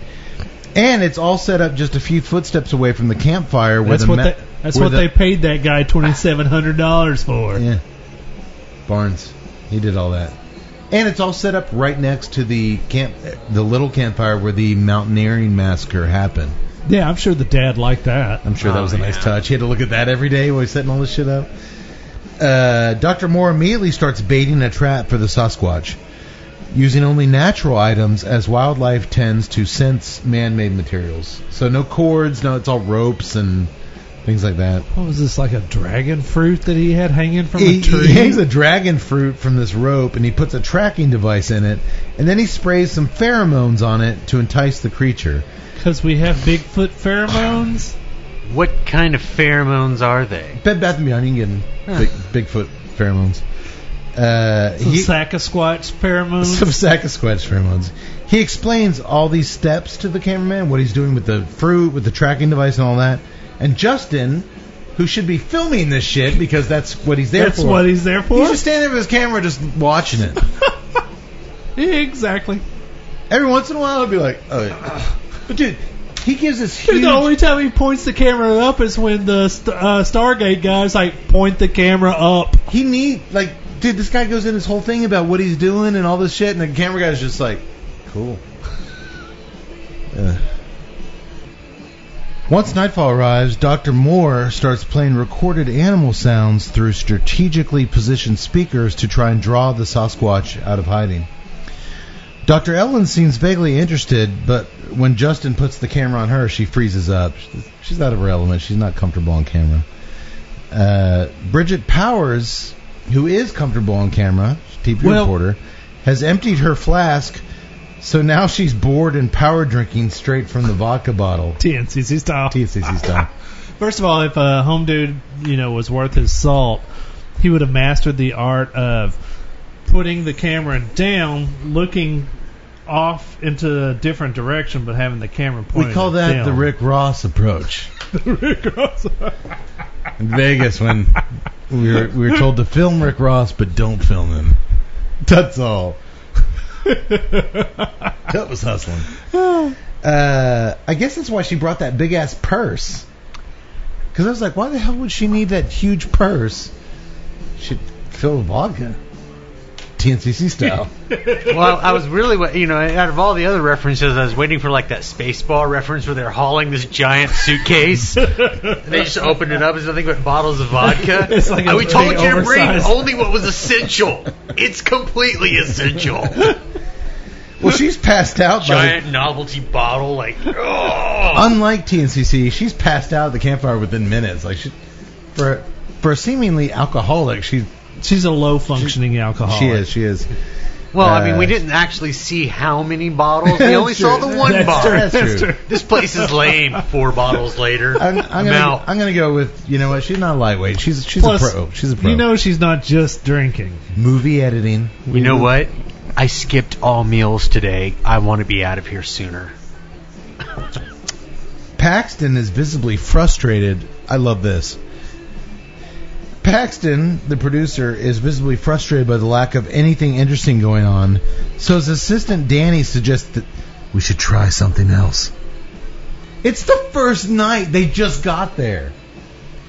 Well, I know no one has ever found a Bigfoot in hundreds of years of trying, but we've been out here almost 6 hours already. We should... What the hell did you expect?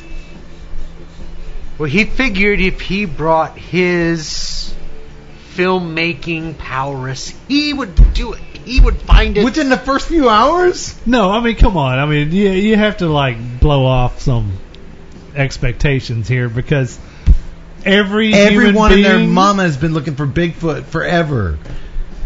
I can't believe we haven't found him yet. We literally just sat down for dinner on our first night. I'm just saying. Dr. Moore heads into the woods to check on his traps and trail cameras, a.k.a. smoke a doobie. I do have to. I have to pause because it's going to come up later in the movie.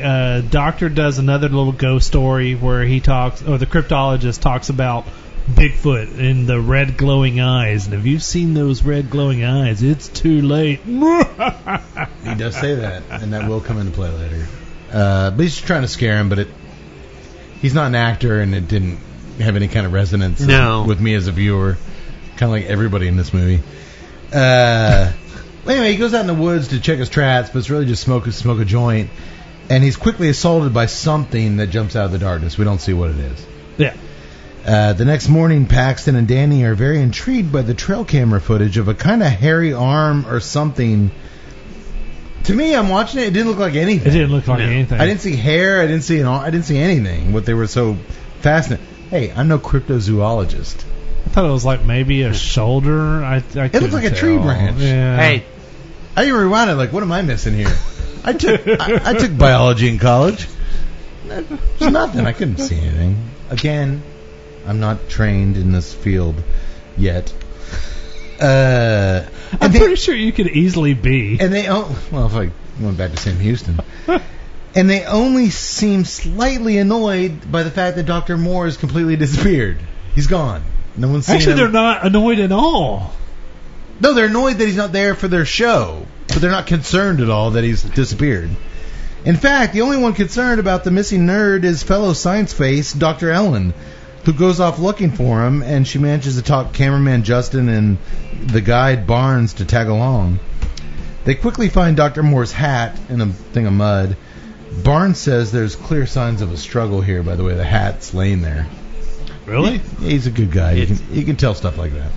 if Okay. the hat Look at the way the brim of the hat is bent. There was a struggle. Sorry, Major. There's. Oh, wait. No, I'm sorry. There's also a trail of human blood leading away. I guess that's what tipped them off. So they follow the trail of blood into a nearby abandoned mine shaft. Not so deep into the shaft, that's what she said, they find bloody intestines hanging from the ceiling like sausages in a butcher shop. I'm out. Dr. Ellen also finds a large stack of discarded huge animal bones. I'm out. This predator is eating predators. Justin radios base camp with their findings, and Paxton logically asks him, "Are you filming all this stuff?" "Oh yeah, shit." Gets out his camera. Not to mention the fact they're going to this mine shaft until darkness. He has a huge light on his camera. He's like, "Yeah, I can turn this on. We can see everything." This guy's We can't see horrible. anything. Oh wait, I forgot about this. He hadn't been filming anything. What a find! Like a discovery, and like This guy's worth it. their initial reactions of her seeing those bones. And I like, don't think it was. I don't think it was the doctor that was smoking the doobie. I think it was the cameraman. I think Justin. I'm was, just saying, this is your show. You don't have to film another thing. If your camera guy, turns his camera on, you've got bloody intestines hanging from a ceiling, a missing cryptozoologist. All you have Easy to do, for you to say. All you have to do is head back to the helicopter, call the local authorities, say, yeah, somebody's missing up here. By the way, we found a whole bunch of intestines here. Oh, yeah, and, we think Bigfoot's here. If Justin had done his job, they have some juicy material here. That's your show. As it stands, they have nothing, because he hasn't filmed shit. If he has been filming, he's been filming the ground. They race back to camp where Paxton divides them into 2 teams to head out and see what they can find.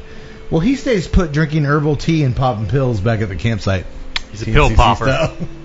You guys, here's what you're doing. I want you guys to go out there and look for Bigfoot. You guys look out there. He's probably very angry and hungry. Put my tea bag in my thing here. Oh, we're not drinking tea. It's time to take some vitamins. You know who likes tea? It's time to take some vitamins. The doctor drinks tea. No, I don't need to hear that. Security man Singer tries to offer Barnes a can of bear spray, but he unwisely declines. That shit don't work. That's 2 movies in a row we've done where somebody very foolishly declines the bear spray. And he's supposed to be a man of the woods. Yes. He's a tracker. Yeah, he's their hired guide. $2,500. All right, first of all, what's the security guy's name again? Singer. All right. Got some beef with Singer. You're going into the woods. Can you ditch the desert camo pattern? I mean, you're fucking Marine. I mean, get some fucking woodland camo. I almost just ruined my cigar by spitting beer all over it. That's a really good point. You're in the Colorado wilderness and you're still wearing your Desert Storm gear. I think he said Desert Storm. That's right. I would expect him. I would have been more. I looked more appropriate dove hunting the other day, and I don't even shoot a gun than this seasoned commando look. I was expecting him just to roll out of the brush in a ghillie suit, like, I've been here the whole time. Even those cheesy shades he wore had desert camo on the sides. Yeah. This is really one of those, all right, so I'm sure probably the actor himself was like, I'm wearing desert camouflage, but I'm in the forest. Nah, fuck it, I'm getting paid. Oh, no, I put this all on the director. Yeah. I'm picturing the director of this actual movie much like Paxton, the director of this Bigfoot documentary. Shouldn't I be wearing he's drinking tea? Shouldn't I be wearing green camo? Look, I can't afford green camo. Desert camo is cheaper. All on Barbeau. What would John Carpenter do? I don't know. Give a shit. Maybe if he pay attention to details, just buy him some green pants show and up a shirt, ready to make something special. Dude, that's crazy. Go to the Army Navy Surplus, get some fucking 80s woodland print, and there you go. I hadn't thought about that, Todd. That's a very salient point. Yax, did I use the word salient correctly? You did indeed. It's dark now. Danny's team, consisting of himself, Dr. Ellen, and Barnes, come across a bunch of broken tree branches purposefully woven across the trail, blocking their path. I don't think a raccoon could have done that. No. Chipmunks? Maybe, Possibly. Maybe. It's the chipmunks from Grizzly. It's very well constructed. All of a sudden, Alex shows up. It's fucking acorns and a chipmunk. He shows that he's all wounded. Chipmunks. That won't make any sense unless you watched our previous episode, but they blame everything on acorns and chipmunks and raccoons. And meanwhile, Singer and Justin are standing around waiting for Bridget Powers to finish her cigarette, Tut style. Can we go, please? Just a minute. When the big guy's Singer's infrared camera picks up some activity nearby. Over there, past those trees, I see you. Come on, I get it. So guess what? Our director likes John Carpenter and Predator. I like those things. It is. I get it. Too many references, but they're not. That's the one thing. At this point, they're just becoming random references. I can't believe I'm getting agitated at Predator and John Carpenter references. I'm know. getting pissed off about it. That's how weird it is, because I was like, I actually texted you when I first started. I was like, oh, there's a lot of quote nods in here. I see why you picked this. This is really. Yeah, there's a lot of quote nods in here. It's kind of fun. And then all of a sudden, 20, 30 minutes later, I'm like, dude, all right, I get it. Come on, man. Are we becoming like those cigar trolls? Is this what's happening to us now? What have we become? No. Oh, you like horror movies? You like the wrong horror movies. You don't know what you're talking about. Look, man, it's cute. You like Carpenter. I get it. Can we move this along? Ugh. We don't have to have quotes every time with a big freaking neon sign. Remember in Predator when he did? I'm gonna make this guy say that. That's what it is, and it's so obvious, and it's so like you hear the director saying that, Dude, as you watch There it. needs to be chyrons on the deal saying, Predator, did you get it? Did you get it? Did you get it? Did you hear what he say? How did this guy Well, get get this. the budget that he got with Oh, but such dude, when you bad dialogue? When you watch the featurette of the Megan movie, you know Barbeau she's a sweetheart. She's like, I read this. Alan Howarth, the composer, sent her the script and was like, I think you'd really like this. Is worth doing. It's a good project. It's a really smart script. She doesn't know Predator. She doesn't know all these references. She probably doesn't even know half the Carpenter references. So it makes sense, like, oh, okay, whatever. But anybody who knows anything is reading like, oh my God, this is paint by numbers. This is karaoke. This isn't filmmaking. This is fucking karaoke. You're just copying shit. And it's off key. And it's Kentucky hotel bar karaoke. Which, hey, in 2 weeks we get to experience again. I guarantee you those people are going to be there. 3 weeks, maybe. Okay. And I swear to God, if we don't get 8 shots of Jameson My- for the price of one. My best memory of 2018 was in that karaoke bar in Kentucky. We're going back, baby. And I'm singing. The Doors, Backdoor Man. All right. I'm going to need another 8 shots for $1. Got your Franken beans. Everybody's like, all right, this is it. The hotel closes down. We're done. No more karaoke. This guy ruined everything. TNCC style. We came, we saw, we ruined everybody's night. Stay fresh, cheese bags. We're out. Well, get this. So he sees something past those trees. But whatever's out there, see you. it's tipped off by Bridget's constant complaining, and it vanishes into sight. She can't stop bitching about everything, and it hears her and it runs off.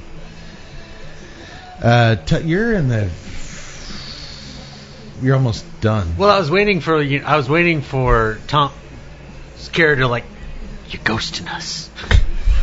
Why not? You ghosted us, motherfucker. Or all of a sudden he's punching Keith David in a big wrestling match in the woods, trying to get him to wear some sunglasses. That wouldn't have been crazy in this movie. Trying to get him to wear the nightshades. Wear those night wear the goggles. infrared goggles. I won't do it. Wear it. If you'd wasted 8 minutes of film on them fighting and rolling around in the foil, Breaking branches over their backs, Why not? picking them up, and breaking them against trees. All of a sudden, there's a big pile of trash bags there. You body slamming. Hey into. man, I get it. We all love Carpenter, but I'm not going to Jesus put on your Christ. tactical headgear. Put it on. There's paying tribute, there's homage, and there's just getting on your knees and just. No one's going to understand this. Well, how I made a film with a giant trust fund. In the vein of, I'm only Maybe. assuming. in the vein of paying tribute, yes, I love the cigar. The final thirds is nice. I think the Sweet Raisins was actually like a weird combination of the beer because Could've I been. haven't really gotten it, too much. I never got the sweet raisins. Good Lord, it's tasty. It is an any time of day cigar too.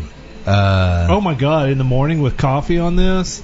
Oh, Obviously that, yes, which is the traditional Connecticut time of day. in the morning with a Baltic Porter on this, or in the evening with a Baltic Porter on In this. the morning. Oh, no. That one just slipped right out. Alcohol. That's all truth right there. Such alcoholism reveals itself in the morning with a Baltic Porter on my back deck, 8 a.m., and I'm ready to get going. Just a little something to kickstart the day. Hey, he gained a little respect from me just now. Let me get my Buck Powers on in the morning just to start the Buck day. Flowers. Although Buck Powers is a really cool name too. You know what really helps me in the morning? Hair of the dog. It is wonderful. I mean, it is a just delicious cigar. And the flavor hasn't laxed up. I mean, it has just been constant present. I love the transitions between on the retro hell between pepper, cinnamon. It just goes back and forth. There's an ebb and a flow to it. The creaminess, the butter, the cedar, the woodsiness. I mean, it's what really, I've really appreciated that is that it's all within a mild cigar. This is not picked up in the medium. This is not. No. This is not. If you're looking for a nicotine fix or you're looking for a heavy set cigar, this is not it. But yet, it's got a mild presence, but it is chock full of flavor. I can't think of a Connecticut cigar that has been this flavorful and this mild. Yeah. I can't think of it.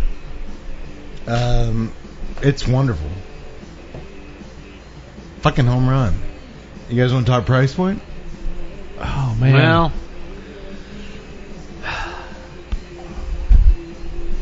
I'm gonna go. Go you first.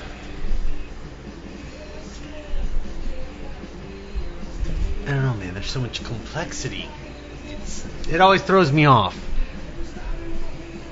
11. I wish. I was about to say I'm I'd gonna smoke these all fucking day for 11. Okay, $11. All right, because it's Saka, and I kind of understand this price pointing. I'm going to go 15, maybe 15.5. Well, I knew I was wrong the minute he started laughing.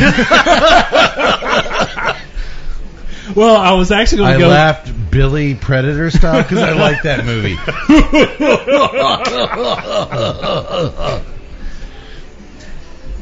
If you say 13.5, I'm going to laugh because that was actually my original, and then I adjusted it when you laughed at Cody. 13.45. 13.45. Great price point. That is absolutely spot on price point. Well, that's not For horrible. this- Why for is this 11 cigar? bad when it's only like 13?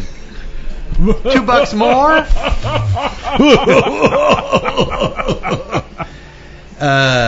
No, it's. Hey, I said, Jesus, 13.5. Jesus, 13.5. no, it's not. If you got $2 to burn, which Wait, he said 15. That's like $2 the other way. that's true. You guys are both way off.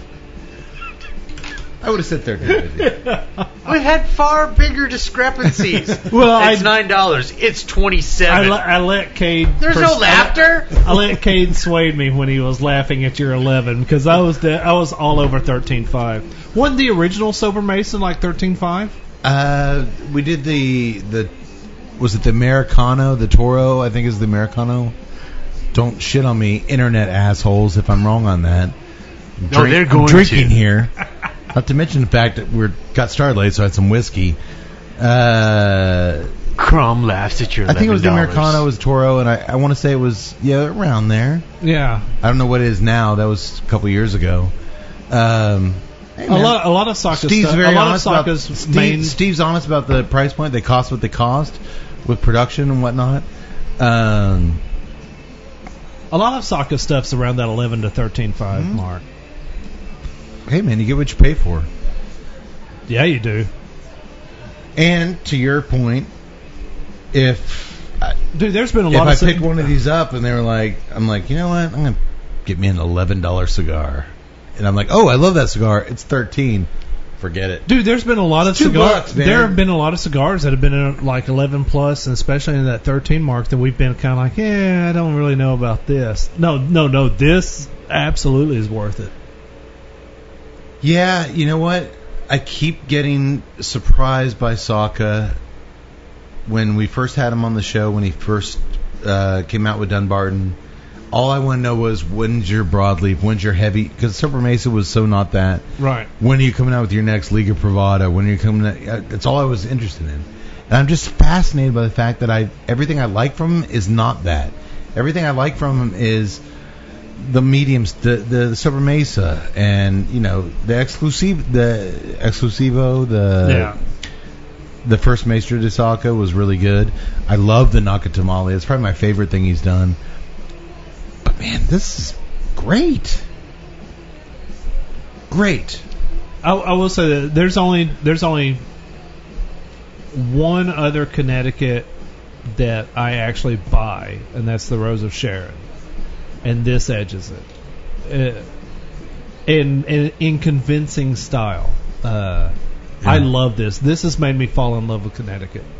It really has. I'm not a Connecticut smoker, I've always been kind of No, you've always gravitated towards the darker side of things. I've always been kind of with Connecticut. I really like the Rose, but this has just been like, holy crap! If this is what a traditional Connecticut is Well, I supposed see to why be you like the Rose, because it did have some elements there that would appeal to you as a non-Connecticut smoker. As a Cody, you're our resident traditional Connecticut. That's where you started in the culture. I mean, where are you at on this? Are you? I need to get a box. Are you? Oh, absolutely. Yeah. I will get a box of this. I'm Yeah, going to say he's hit a home run on this. Absolutely. Because I mean, the transitions alone. We've had a lot of cigars lately that it's really good cigar and it tastes great, but it was pretty monotonous the whole way through. The retro hell and the draw had complexity. And not only that, it maintained a flavor presence the entire cigar. It's got an identity. There wasn't warm up. There wasn't we need to get it going before the flavor really kicks in. It was just present the entire time, and it was great flavor the Construction entire time. is. I'll just go ahead and say that this is my favorite cigar of the year so far. I mean, we've still got some shows to go, but good God, I mean. But it's new, Tut. You can't say that about a new cigar. You media people always say the newest thing is the bestest thing. No, I can't. I smoke a lot of the stuff. I re-smoke a lot of the stuff that we smoke. I mean, a lot of the smokes that we've reviewed. I mean, I still go back to cigars that we've done for 3 or 4 years, and I love those cigars. That wasn't me. I wasn't attacking. Those are the cigar trolls. You son of a! I was acting. I was giving you the. Yeah. All right. I agree. It's damn good. It really is. And I could honestly, I stick by my statement. This isn't any time of day cigar for me. I could drink it with scotch. I could drink it at night. Like Tut, I could drink it with a porter at 8 a.m. I could drink it with a sandwich at lunch. This is just a really fucking great cigar. Just any time that you want to have a delicious cigar, it's good for everything. It's so good. I think I might like this. I'm going to go Tut here. Big superfluous comments. I might like this better than any Sober Mesa I've had so far. Oh, it's definitely hands down the best Sober Mesa I've had. And we ranked all those 1, 2, 3. I love the Sober Mesa. But this thing is fucking great. God. This would be so much easier if it wasn't great. Yeah. It'd make our jobs a lot easier. Like, you know what, Steve? You swung for the fences. I get what you tried to do, but... What's funny is last night, my schooling has been interesting. When I've gotten into the math courses, it's the first math course I've had in 27 years. So I'm having to try to just cram, years worth of algebra into my head within like a couple of weeks. Right. And I'm competing against 18-year-olds fresh out of college who are, they've been used to this stuff. So I'm having to hit the books left and right. And I was so frustrated last night. I'm like, you know what? I'm just going to pause. I created a bunch of flashcards. I went up to Smokers Abbey. I was like, I'm going to have a beer. I'm going to have a cigar. Smokers Abbey in Cedar Park, Texas. Great lounge. They had a cigar caught my eye. It was the Oscar Superfly. Oscar Bayaderas Superfly. Big boy. 6x60. Which you're not a fan of big ring I am not cigars. a fan of big ring cigars. And this was rustic, dark. I mean, it looked like it was going to just slap you in the face. And I'm like, I don't know why I'm going to try this cigar. And it was a great cigar. It was really good. It was light. It wasn't as heavy as you think it was going to be, but it was flavor all the way through. I loved it. And then I get to this little Connecticut bad boy, and it just, it beats all over in terms of flavor profile all the way through it. I'm sorry, I love this cigar. It is great. Yeah. Me too. I'm not arguing with you. I want more of them now. I got my secondary cigar sitting over here, and I'm just like, this is going to suck. Anyone else getting caramel? You got a little caramel? I'm getting I did caramel. not. The get final caramel. third, you got some caramel. I'm getting caramel. Oh, I jeez. did not. I'm jealous now. That, Can I? like, literally, Do you have this, another one over there? I want to try to I get this don't have caramel. any more. the I'm last sorry. 3 Damn it. puffs off this thing are like candy at this point. I tend to buy us fivers when I buy cigars for the show. Oh, all you fuckers out there, they're like, everybody sends you cigars and then they cut you a check to give them a good thing. Number one, we don't get sent cigars. Number two, we Well, don't. we get sent. Oh no, some. no, we do get sent some. We didn't get sent these, and we sure as fuck don't get a check to give any kind of rating. So, think before you speak. But Steve, if you could make the check out to Ron, Jason Tuttle. But I tend to buy as 5-packs because that's how they're sold, other than singles. I hold on to those till the end of the year because when we do our top 10 list, I'm gonna need to revisit this cigar. I like to have samples ready so we can lay them on the table. I forget what that. I want to revisit that one. I'm gonna need to revisit this. It's a fun process revisiting the best of the best. Of course, we'll all be fighting over these. Maybe I'll smoke those. Maybe those will go missing in the. Maybe year. we'll film an 8-minute fight scene where smoke the Mesa. Last year, Steve's big release was the Sin Compromiso, man. which I think was like our number 4 or 5. It was good. It was a really good cigar that we did last year. This is better. Just trying to. This is better than a Sin Compromiso. Yeah. It's Honestly, more complex. It's more agreeable to any pairing, any time. From the sweetness from It's the my cold favorite draw. one. It's my favorite one that he's done. Yeah. I mean, The cream on the aroma. I can't believe I'm saying that about a Connecticut. Right now, I mean, I literally have less than a third, and I'm getting caramel. I'm done.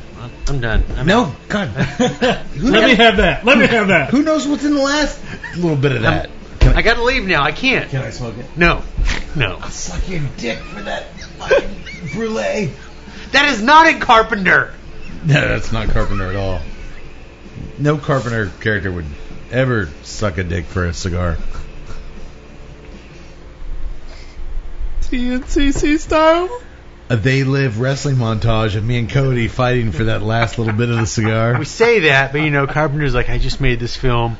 There's gonna be someone suck your dick. No Carpenter. How would you ever equate my filmmaking? I've worked my ass off for 50 years in this industry. How the hell are you going to equate with sucking a dick for a cigar? You guys, I don't want anything to do with you. Actually, he's like, well, if you cut me a check, sure, I'll put it And then in I'm there. like, It's gonna be one of those things where we're gonna look then over. Barbeau's like, it's oh, Carpenter come on, off. John, they're just good kids. They're just doing their best. Put Just that- Carpenter This off, fucker looking scored his over, shit and he's shaking his done. head at us. All right, well, let's get back to the movie. Let me know if you get anything other than caramel, bastard. Look at Tut sadly pulling out his follow-up cigar. Weak. When both teams arrive back at base camp, Paxton puts down his green tea long enough to examine the infrared camera footage. Little tea bag, he's always got it going in his tea. There seems to be a large figure walking upright among the trees on the infrared footage. You're going to need a bigger banana, Justin quips. Oh, the guy likes Jaws, too. Oh, do you think the Paxton was a Bill reference?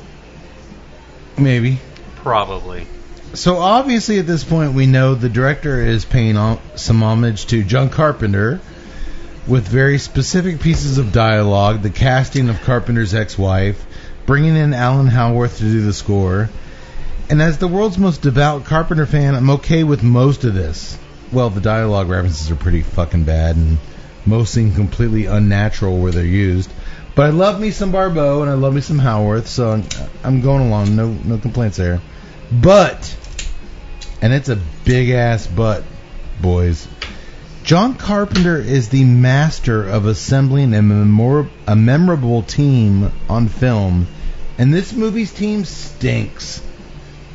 You never spend enough time with any of them to get to know them beyond a surface level, which is crucial unless you have wonderful actors, which Hoax does not.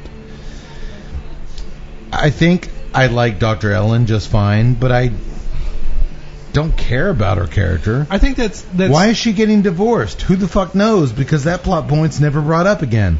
What exactly did Mr. Singer do in the Marines that made him this way? Beats me. We never learn.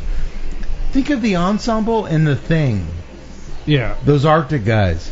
Think of Prince of Darkness, the scientist assembled to tackle that task.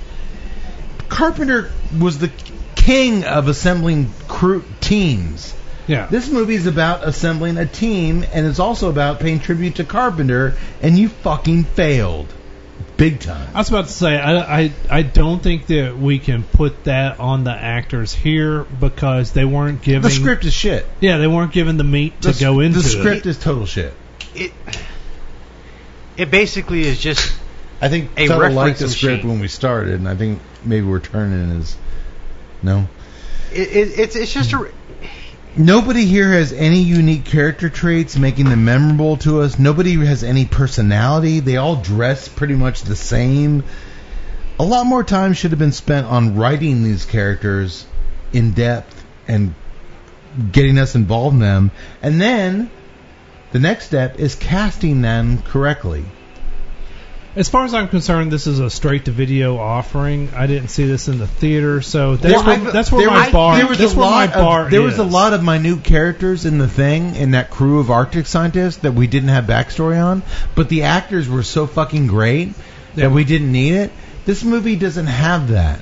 So you should have either really got interesting actors to make up for your script shortcomings, or really went back and rewrote and made some really interesting characters on the page, and then directed them, because that's your fucking job, into bringing out some interesting performances.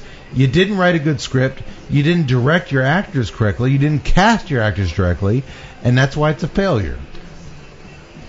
Well, I can agree with that. Sorry. I mean, I can agree with that. He got some talent, but he did not utilize it. He got maybe a talent. I'm just saying that Nick Jonas shouldn't be on that cover of Cigar Aficionado. Fuck that dude, and it's a shame. We've become the cigar trolls. Unlike those fuckers trolling Cigar Aficionado who've never done shit, I've made movies. And I know you can make movies with no experienced actors and direct the shit out of them to where they're believable and they're good. That is true. And I also know, how dare you cast name actors like Brian Thompson,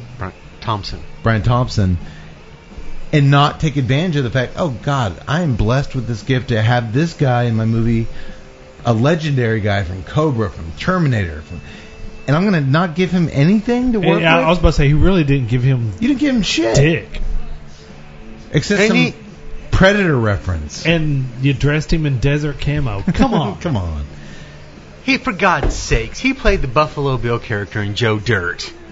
He wasn't Joe Dirt. That's right. Well, they then hear some sticks clanging together off in the woods, so Paxton orders everyone to earn their paychecks and go investigate. They should have shown some Bigfoot hands clicking the sticks. Clink, clink, clink, clink. No, Cobra we just style. hear the stick. No, he says, go out there and earn your paychecks and investigate. Why put my teapot back on the stove? God, this man drinks so much tea. It's going to be a long night. I need my tea. In a matter of minutes, Bridget Powers is attacked by growling something. Maybe a Bigfoot, we don't see it.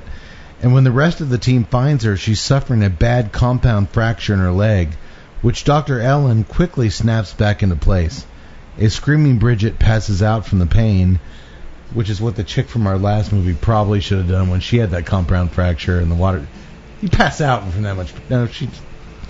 Anyway, when she passes out, when Danny radios base camp to tell Paxton, he doesn't respond. Base camp. No Paxton. Probably outside taking a piss from all that tea he's been drinking. Or maybe that was him. Or I guess that's what we're supposed to... The paranoia and the suspicion and the thing... Where were you when that happened? Where were you? Expertly done. This? Second thought. Singer and Ellen carry the wounded Bridget back to base, and Paxton finally shows up, just as Dr. Ellen is attending to Bridget's leg wound. They're suspicious of why he disappeared, not buying his, I was fixing a loose camera cord out there. Camera cord came loose. I would say. Still in the woods for some reason. They were all just together coming back. I don't know. I guess these two knuckleheads were left behind to chase the beast. But Justin isn't freaking out about the growling and mauling they just witnessed. They just were some intense shit. Nope, doesn't bother him one bit. He's pitching Danny potential titles for the show. The Blairfoot Project, Yeti Does Dallas, The Hills Have Fur. Man, this film desperately, sorely needs a sense of humor. Like a real one. This was all forced. I mean, it was just absolutely... If you're going to try to inject humor in your movie, make it funny.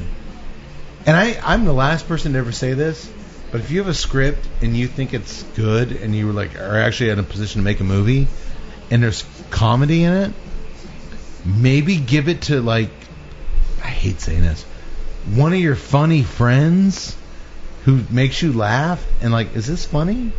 Because none of this shit is funny. Well, the problem with, I don't have a problem with these lines specifically, but these lines following a traumatic incident where a girl gets her foot just smashed and, that's very tense, and then you're throwing this in there to where the characters don't even respond to her tragedy. No. It doesn't work. It doesn't work at all. And the camera guy, Justin's not a real actor, so he can't balance that grief, horror thing with...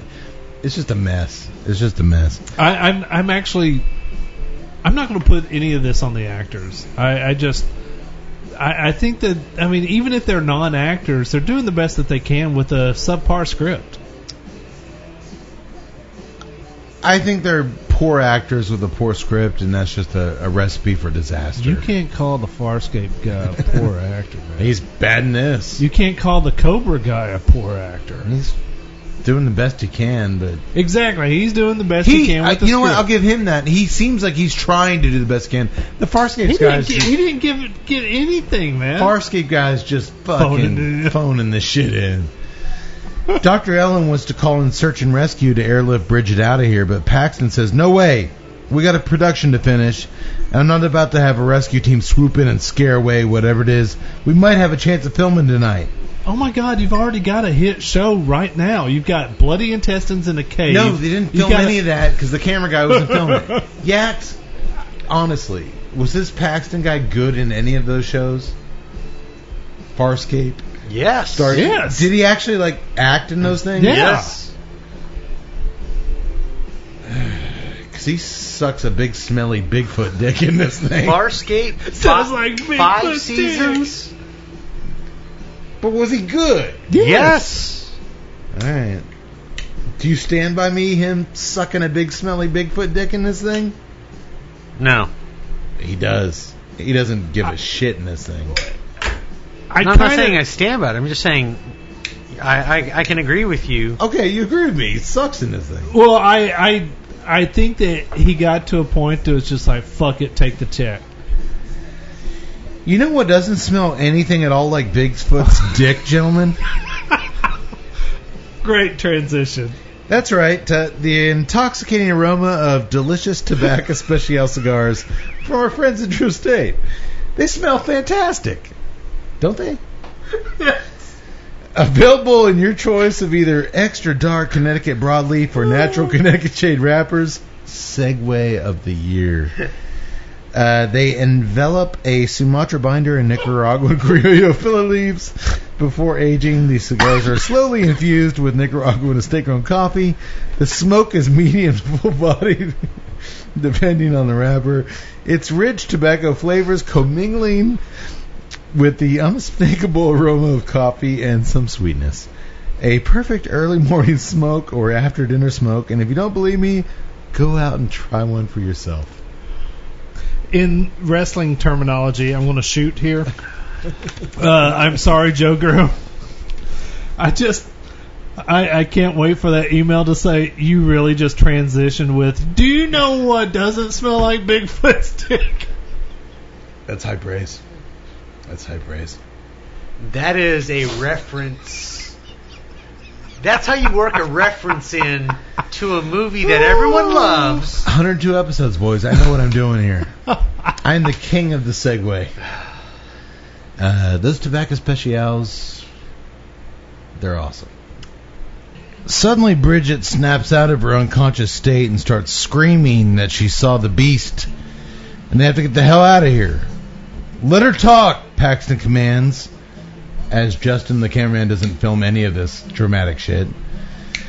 But it's too late, as Dr. Ellen pumps her full of sleepy serum, which the camp's minimalistic medical kit had giant syringes full of for some reason. They couldn't even find the medical kit. Like, I think we have a little something bag over there, but it has a huge syringe of knockout juice. Okay. You know Paxton's got the good stuff. Meanwhile, elsewhere in the forest, the Bigfoot, which we still haven't seen an hour into this movie, which better be for a good goddamn reason. I was okay not seeing that bear for an hour in the last movie we did. I'm kind of at the point now where I'm like, I want to see a Bigfoot. Nothing else in this movie's working for me. Give me some monsters. Right? Please. Please. Unless it's a hoax. Well, all of a sudden the Bigfoot tosses a boulder down a cliff. He's in the shadows. You don't see the Bigfoot. He tosses a boulder down a cliff at Justin and Barnes. And once they avoid the boulder and dust it off, they decide to call quits for the night. Also calling quits for the night permanently is the helicopter pilot Jonesy, who gets slaughtered along with his beloved Pooch Ike by the creature 10 miles away. This Bigfoot's moving all over the place, killing people. But again, the killing scene at the helicopter, no tension, no... What? Yeah, Blood. it was pretty straightforward. Cannot scare. Color by numbers. Not Can't scare if you don't care. I kind of cared about the dog. No, and it so wasn't you don't care, you don't scare. It was just poorly executed. They could have executed with like some tension and him wandering. No, it was just a big claw coming out and he's dead. This guy does not know how to make movies. I said it. The next morning, over a hot cup of English black tea, Paxton is trying to get his assistant Danny on the radio. Danny, did you do what I said to do? Danny! Teabag in the cup. I guess that's why you're a producer. You get paid the big bucks. You just boss. Can I start doing that with you guys? No, I'm thankful that you don't. Are we getting any big bucks? Next That's- barn smoker, I'm going to be. right. I'm going to be in the back of the tobacco barn with my tea bag. Tut, did you get Pedro? Tut, did you get Pedro? I'm gonna be like, at least the tracker dad got 2,700. Yeah, I guess we really don't get paid anything. Well, Danny's not answering. He was supposed to fix one of the trail cameras last night, and now he's MIA. Another guy MIA, like Dr. Moore. No real reason for concern. People are just missing. Nobody's really freaking out about it. Oh yeah, our reporter who got her foot smashed by something. Yeah, I'm not freaking out. Yeah. Justin and Barnes return to camp, and Barnes has had enough of Paxton's bullshit. He says that little boulder stunt you pulled last night could have killed them, and he tries to knock Paxton's head off, but Singer breaks it up. Which is the weakest says, I'm going to fight you scene ever. Oh, gosh. Everything was orchestrated bad here. Even the just harmless shit, like, a simple fight scene was terrible. Barnes says 6 kids killed here, including my daughter. And all you slimeballs care about is your stupid Bigfoot show. The group is turning on each other fast. Whereas in The Thing, when they turned on each other, it was cinematic greatness that would be talked about for decades. These people are turning on each other, and nobody will ever talk about it except on our podcast. For us. Guaranteed. The group, all of a sudden, Paxton's walkie-talkie chirps, and it's Danny. Oh, I thought he'd be dead. No. He's telling me the trail camera was destroyed, but he's found an 18-inch footprint nearby. 18-inch footprint? That's like 5 inches bigger than my footprint. Wonder how big his wing is. The Bigfoot's Johnson must be enormous. I wish the doctor was here to say that. I'm sure, 11 and Moving on. 10. Moving on. Paxton, Justin, and a reluctant Dr. Ellen move on and grab their gear and head out to investigate this big footprint. While they're out doing their jobs, Singer and Barnes share a beer down by the lake. Where did they get bottles of beer? Dude. Who backpacked that shit in? You know Barnes Did you is. look at the bottle of beer? Was it just a bottle? Oh no, I haven't seen this in a movie in years. It's the Miller Lite text that says beer. It's the generic beer. How many craft breweries do we have in America right now? Over 7,000. A bazillion. You can't get one of them to say, yeah, sure, use my shit in your movie. Dude, it is B-E-E-R, beer, with a Miller Lite text on the bottle. Or just say fuck it and say I'm going to use this beer. Want to meet me down by the lake for a beer? Sure, what you got? Beer. Good enough for me. They got to come up with a plan, Singer says, to deal with these grade A assholes. But we don't get to spend any real time with the men here, so we don't hear their plan. That's it. Me down there by a beer. We'll share a beer. Boom, we're gone. It ends up mattering because they have no plan. Okay. Jesus. Speaking of grade A assholes, those assholes have found Danny and the giant footprint. As an excited and fascinated Dr. Ellen studies the highly authentic primate footprint, these hairs cannot be, fabricated. The depth and the texture. This is very real. She should know. She's a doctor. She is a primate. Can you just say by looking? They're all very happy though. She's a doctor. Even your Farscape Come on, guy Cody. smiling for the first time. Finally. Yeah, we finally did something. We did something. Paxton has to remind Justin though. Oh, you should probably be filming this. Because he wasn't. Okay, everybody. We now need to recreate our initial excitement of this groundbreaking discovery. And Dr. Ellen, please repeat everything you just said with the same out-of-breath enthusiasm because Justin forgot to turn his camera on. She's so, excited and says all this shit, and he's like, oh, Justin. Ellen, can you redo that and act like you didn't just get... Oh, my God. Seriously. As Dr. Ellen is visibly shaking her boots, rattling off details about the skin and hair samples she found, the camera guy is staring at her with his fucking camera pointed to the ground. All right, we get it. Move on. I'm like Cody with the gun in the woods last episode. Bring a gun! We get it, Cade. He doesn't... Which, by the way, they should have all been carrying Cade, we guns. get it. The camera guy I'm sorry. I mean... Just say it. Cade, we get it. The camera guy doesn't... Cade, we get it. Camera anything. I just want to Is it bad? I just want to fast forward all this to the end. They hear a scream from back at camp, and when they arrive, Bridget has woken up from her coma? No, the sleepy juice. Sleepy juice. And she's freaking out because she saw the creature outside her tent, and now she has a cute little claw print drawn in blood on her belly. Which that doesn't make any sense At all. No matter how you look at the end of it, it makes no sense. It's like a cute little bear print drawn on her belly in blood. What? Paxton discovers that his production tent has been ransacked and the satellite phone is gone. Dr. Ellen pleads with him to send for help, and he finally caves, sending Danny down to the chopper in the ATV to radio search and rescue. He tells the rest of them, go ahead and take a nap. I'm going to go drink some tea. We're going to film some more stuff tonight. I don't think I'm taking a nap. My ass would be down that mountain. Well, Danny makes it to the chopper in the ATV, and when he finds the pilot Jonesy all bloodied and dead, he takes off. So the helicopter dude was supposed to just live in that helicopter for a week? He didn't have a tent? Well, he could have slept in the. He could have slept No, in the helicopter. they show him sleeping in the helicopter.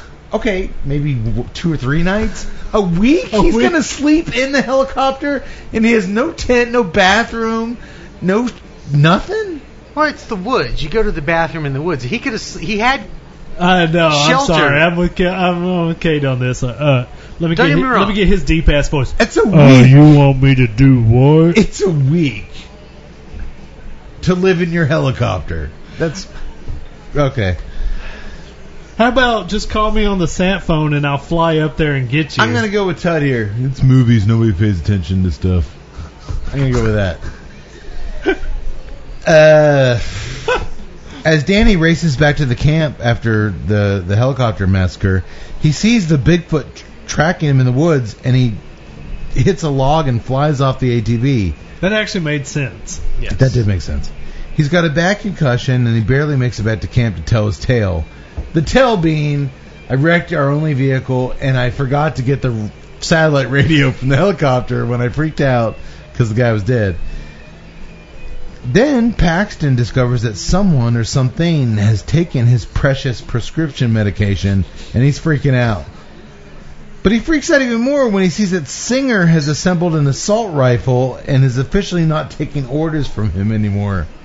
Which is right. Well, Singer tells the group, all they gotta do is survive the night, and I'll get you out of here in the morning. I'm with Singer. Finally, this guy's taking kind of a, the fact that take he charge hadn't role. put this thing together. After the intestines splayed across the cave He ceiling? didn't see that. Oh, okay. But my point, well, Oh, wait, okay, he after didn't the see thing that it. threw the boulder down on Wait, him? but he didn't see it. He wa- But my that point wasn't is, him. That wasn't the him? fact No, that that was Justin and Barnes. all right, here's the thing. We saw come back. There was intestines in a cave. Intestines in a cave? Animal? We don't know. Excuse me 1 second.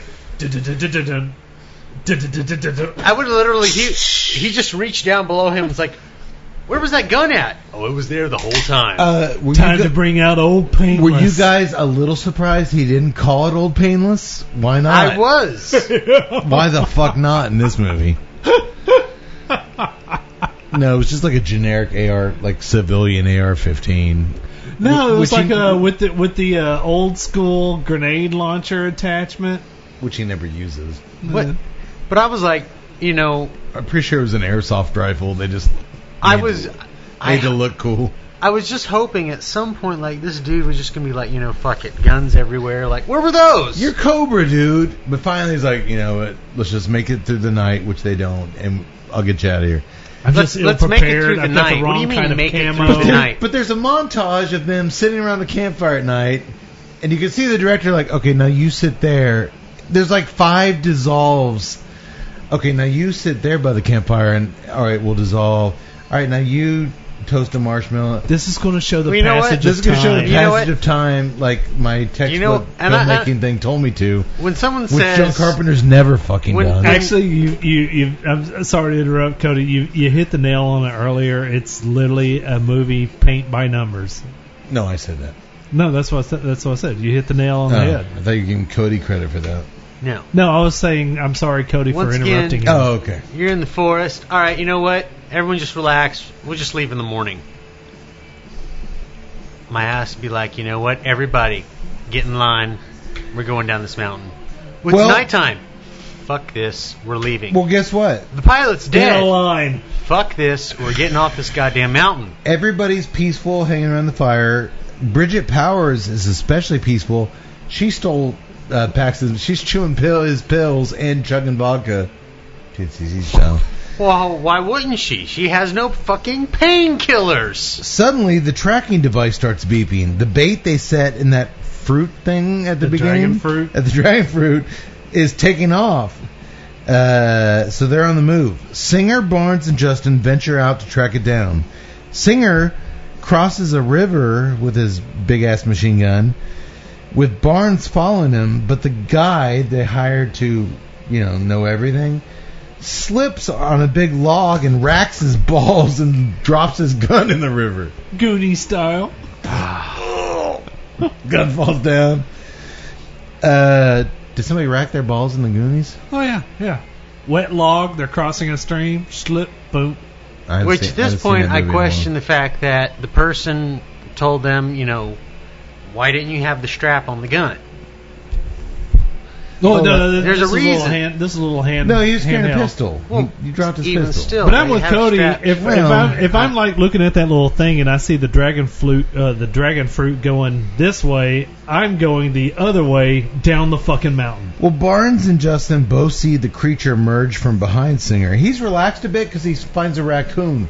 It was just a raccoon. It was straight up Predator scene where Jesse the Body sees the raccoon or the porcupine. Yeah. It's just a raccoon. Everything's fine. It's just a raccoon. There's a giant Bigfoot behind you. But the river is racing. He can't hear their voices. It's okay. It was just a raccoon. No, it's... But again, fucking raccoon plays a part in this thing. He can't hear his teammates warning him over the rushing river, so the Bigfoot violently twists his neck, sending Singer's blood everywhere. Because they can't do this? 20 minutes left in this film, we got a tiny glimpse of the Bigfoot. Like a second. Yay. Back at camp, Paxton is firing his gun into the dark. He's just shooting everywhere. Like, he's gone full blast. Shooting it everywhere. It seems as if there's growling kind of coming from everywhere, so he's just shooting everywhere he can find. The Bigfoot throws something at poor Danny's head. I didn't see what that, like a log or something? I guess, yeah. Hits him in the head. The poor guy had a concussion and like stumbles out of his tent like, What? I'm feeling better, guys. Oh, God. Kills him. He's dead.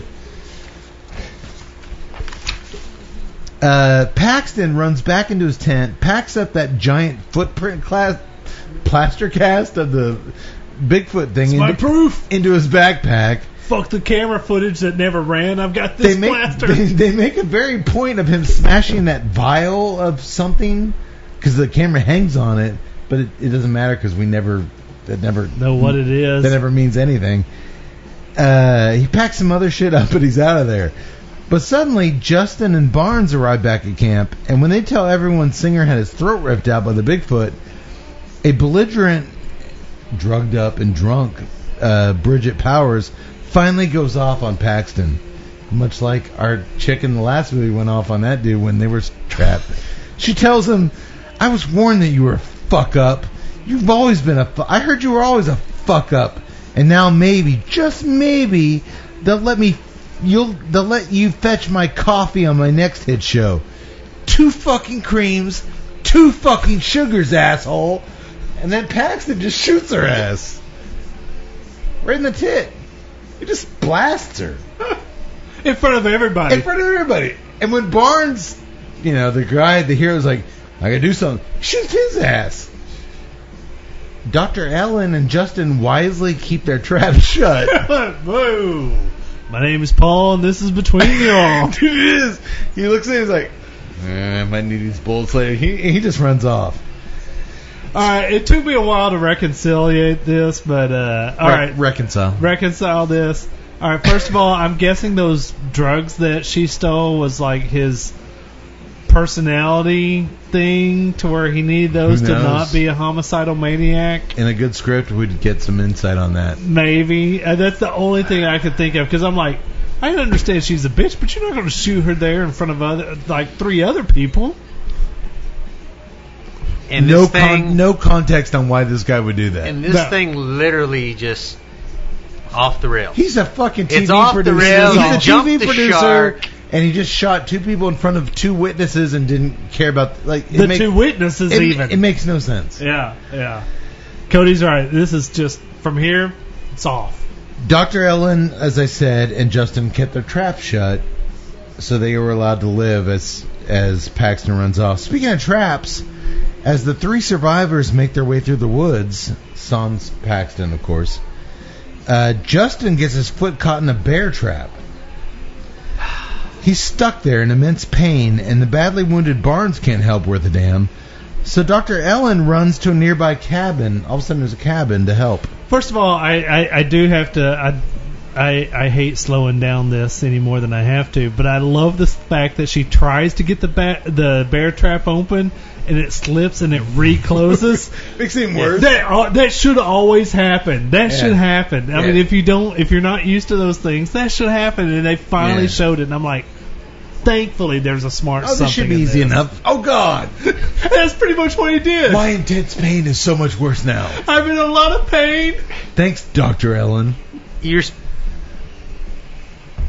As someone who deals with animals and things like that, I don't know. I figured maybe she would have some... You're trying to inject logic in something that Exactly. No, at this point, yeah. Doesn't it's involve just- logic. Yeah. At this point, it's just let's get it on. A long-haired mountain woman.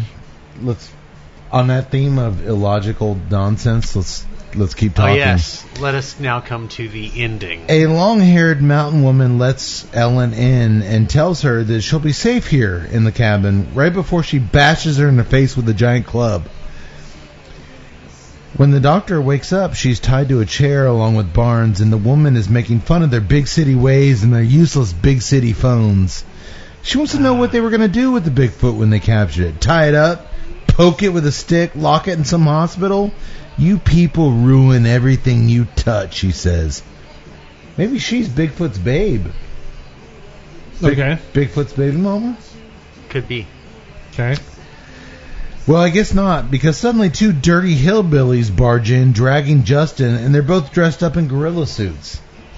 Apparently these inbred hicks are behind everything. They're out there running around in furry suits. One of them, a giant deformed man named Luke, bashes Justin's skull with a sledgehammer off camera. His feet twitch like the first victim in Chainsaw Massacre. Again, It was Justin didn't have exactly. the He camera picks rolling. up the hammer. Just like Leatherface. Feet twitch a little bit. They can't even get that kind of effort out of this guy. And he slams the door. It's supposed to be a total tribute to Chainsaw, but in this thing it feels like lazy fucking bullshit. It was just... As soon as I that's saw why it... I put Leatherface on the table. There's only one Leatherface. And I also brought this little guy tonight. Ha ha! You ready? Oh, God. Ah. This is more scary than the fuckers we see in this movie. This little doll. All right. Moving forward. Cody, you want to hold him? I do.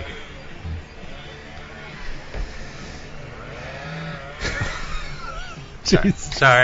Sorry.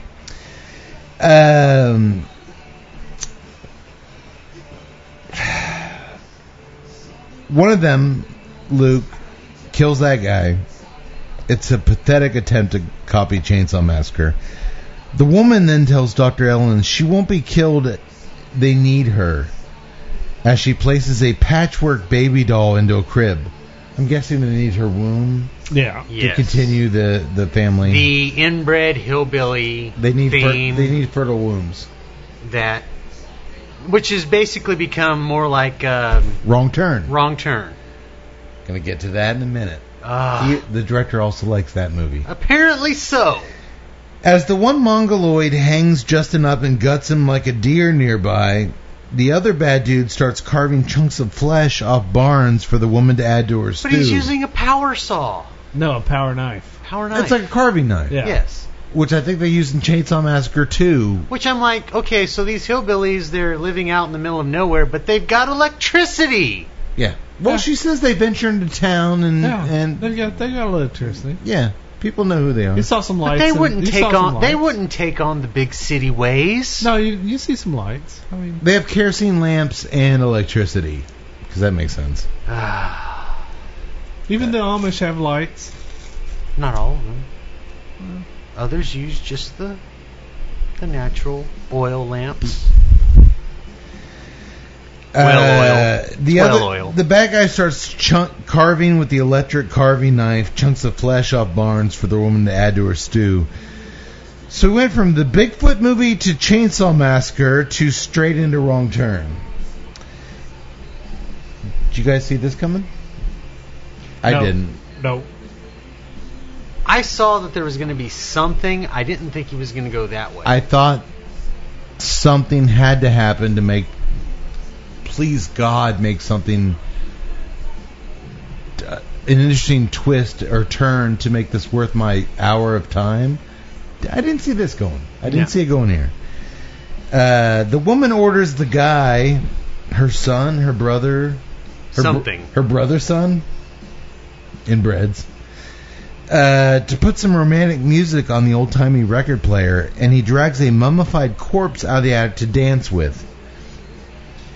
You know, folks, many a filmmaker have tried to recreate the insanity of the iconic Texas Chainsaw Massacre dinner party scene. Everyone has failed. You can't recreate that shit. No. You can't. And here is Rob where Zombie can't. Whoever the fuck made this movie can't. You can't recreate that scene. I'm willing to say I've watched thousands of horror movies and hundreds have tried. You can't recreate the insanity of that scene. And this thing is one of the weakest attempts I've ever seen. And here's where I will disagree. I actually thought, all right, this scene doesn't work because in the context of the rest of this movie, I was just like, what the fuck? Okay. But her screaming, his screaming, especially, I'll just go ahead and come up, the mummified corpse that comes down is the dude's daughter. And when he recognizes that, 6 weeks, she's mummified? No way. When he recognizes that, just all the screaming that's going on, I thought it was bananas. I thought it actually worked. I thought it was just a nice, in a capsule by itself scene. I liked it. In context of the rest of the movie, it didn't make sense. I didn't care about it. But in terms of just the sheer chaotic craziness of this one little scene, I thought it was cool. I thought it was just like, this is kind of fucked up. When the dude brought out the power knife and he's slicing off the dude's leg, I'm just like, holy shit, this is fucking, yeah, he's going for it. He's out there. I'm fine with the director doing this stuff. I was just like, I mean, he's literally like peeling into the thigh. They're thighing it up while the guy is just fucking screaming. They're closing up on the girl who's looking at all this going like, what the fuck? And she's just screaming bloody murder. I was cool with it. Now I feel like we're on ESPN First Take, like Stephen A. and that other guy. We're like, yeah, but to me I'm gonna tell you. Let me tell you what I think. But to me, that's like contrived to where it's like you take one position, I'm contractually obligated to take the other position. That's how that show works. I'm gonna tell you how our show works. Well, I feel like this is more like I'm gonna tell you how I feel 8. about this. I'm gonna tell you how I felt watching this. It felt so inauthentic, so staged. I watched it all play out without feeling the slightest sense of terror, fear, disgust. I honestly didn't feel a goddamn anything watching any of this.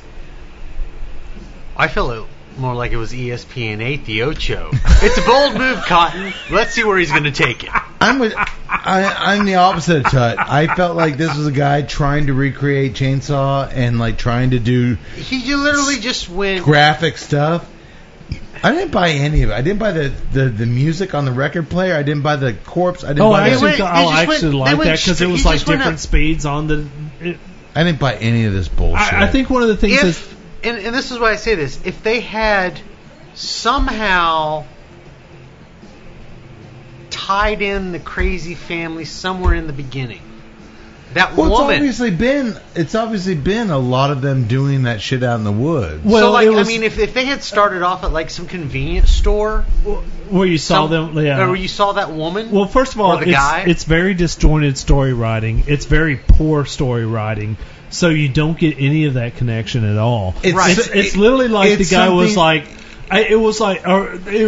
I almost pictured it as like, hey, I've got this idea for a Bigfoot type movie, and then somewhere in the writing they got the idea for the crazy family. It's bullshit. And then they focused on that crazy family. They didn't put enough time into tying it all together. It's bullshit 20-something screenwriting where like, you know what? I'm going to throw in a crazy fucking twist at the end. Yeah. There's this crazy fucking family, and I like Wrong Turn, and I like Chainsaw Massacre. Right. So I'm going to bring all this shit in at the end. But I will say this. It's going to blow I will say this. away. It's an interesting juxtaposition because like you guys are like film buffs, and you especially, Cade, you're crazy about the horror movies. You've watched a bazillion of them, whereas me, I haven't watched a bazillion of them, so I don't know all the failed attempts on that. But even the guy dancing with the corpse and that, he didn't look like a hillbilly that had been living in the mountains for years. He had a trim beard like me. I just shaved today. If this was yesterday, I'd be like, he looked like me if he had trimmed. But he had like a ball cap. He didn't look like a fucking. It was just poor casting. And he just kind of giggled. And then, we'll have this record player skit. It was just such inane bullshit. Like I said, this thing is a reference machine.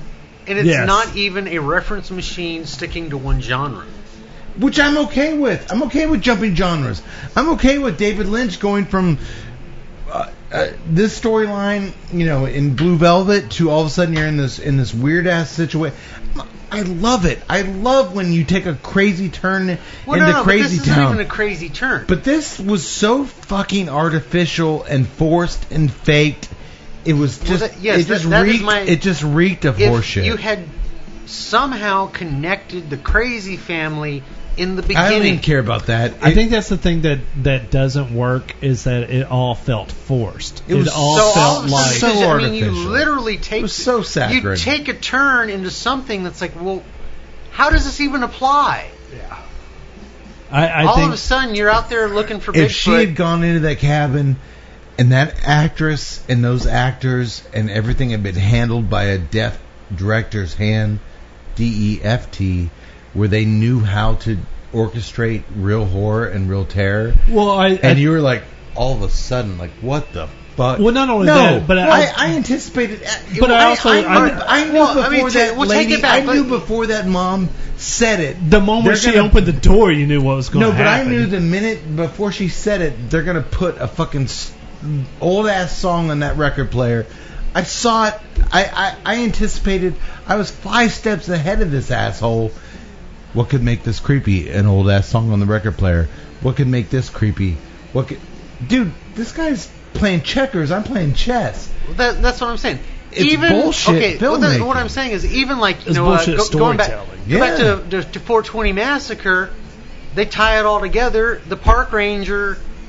See, that's where I think you're spot on, is that the fact that there was no tie-in to this family at all throughout the entire movie, except for the last 20 minutes. Great thing. The Ranger, we're kind of like, when he comes back at the end as evil, we've already been introduced to him. We liked him at the beginning. He seemed like a cool dude. That's why it was such a good turn. We kind of liked this guy. He was a beer-drinking guy. Like, oh, shit.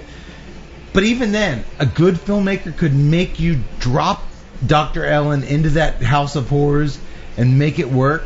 This was a generic house of horrors filled with stereotypical bullshit from every horror film ever made. Yeah.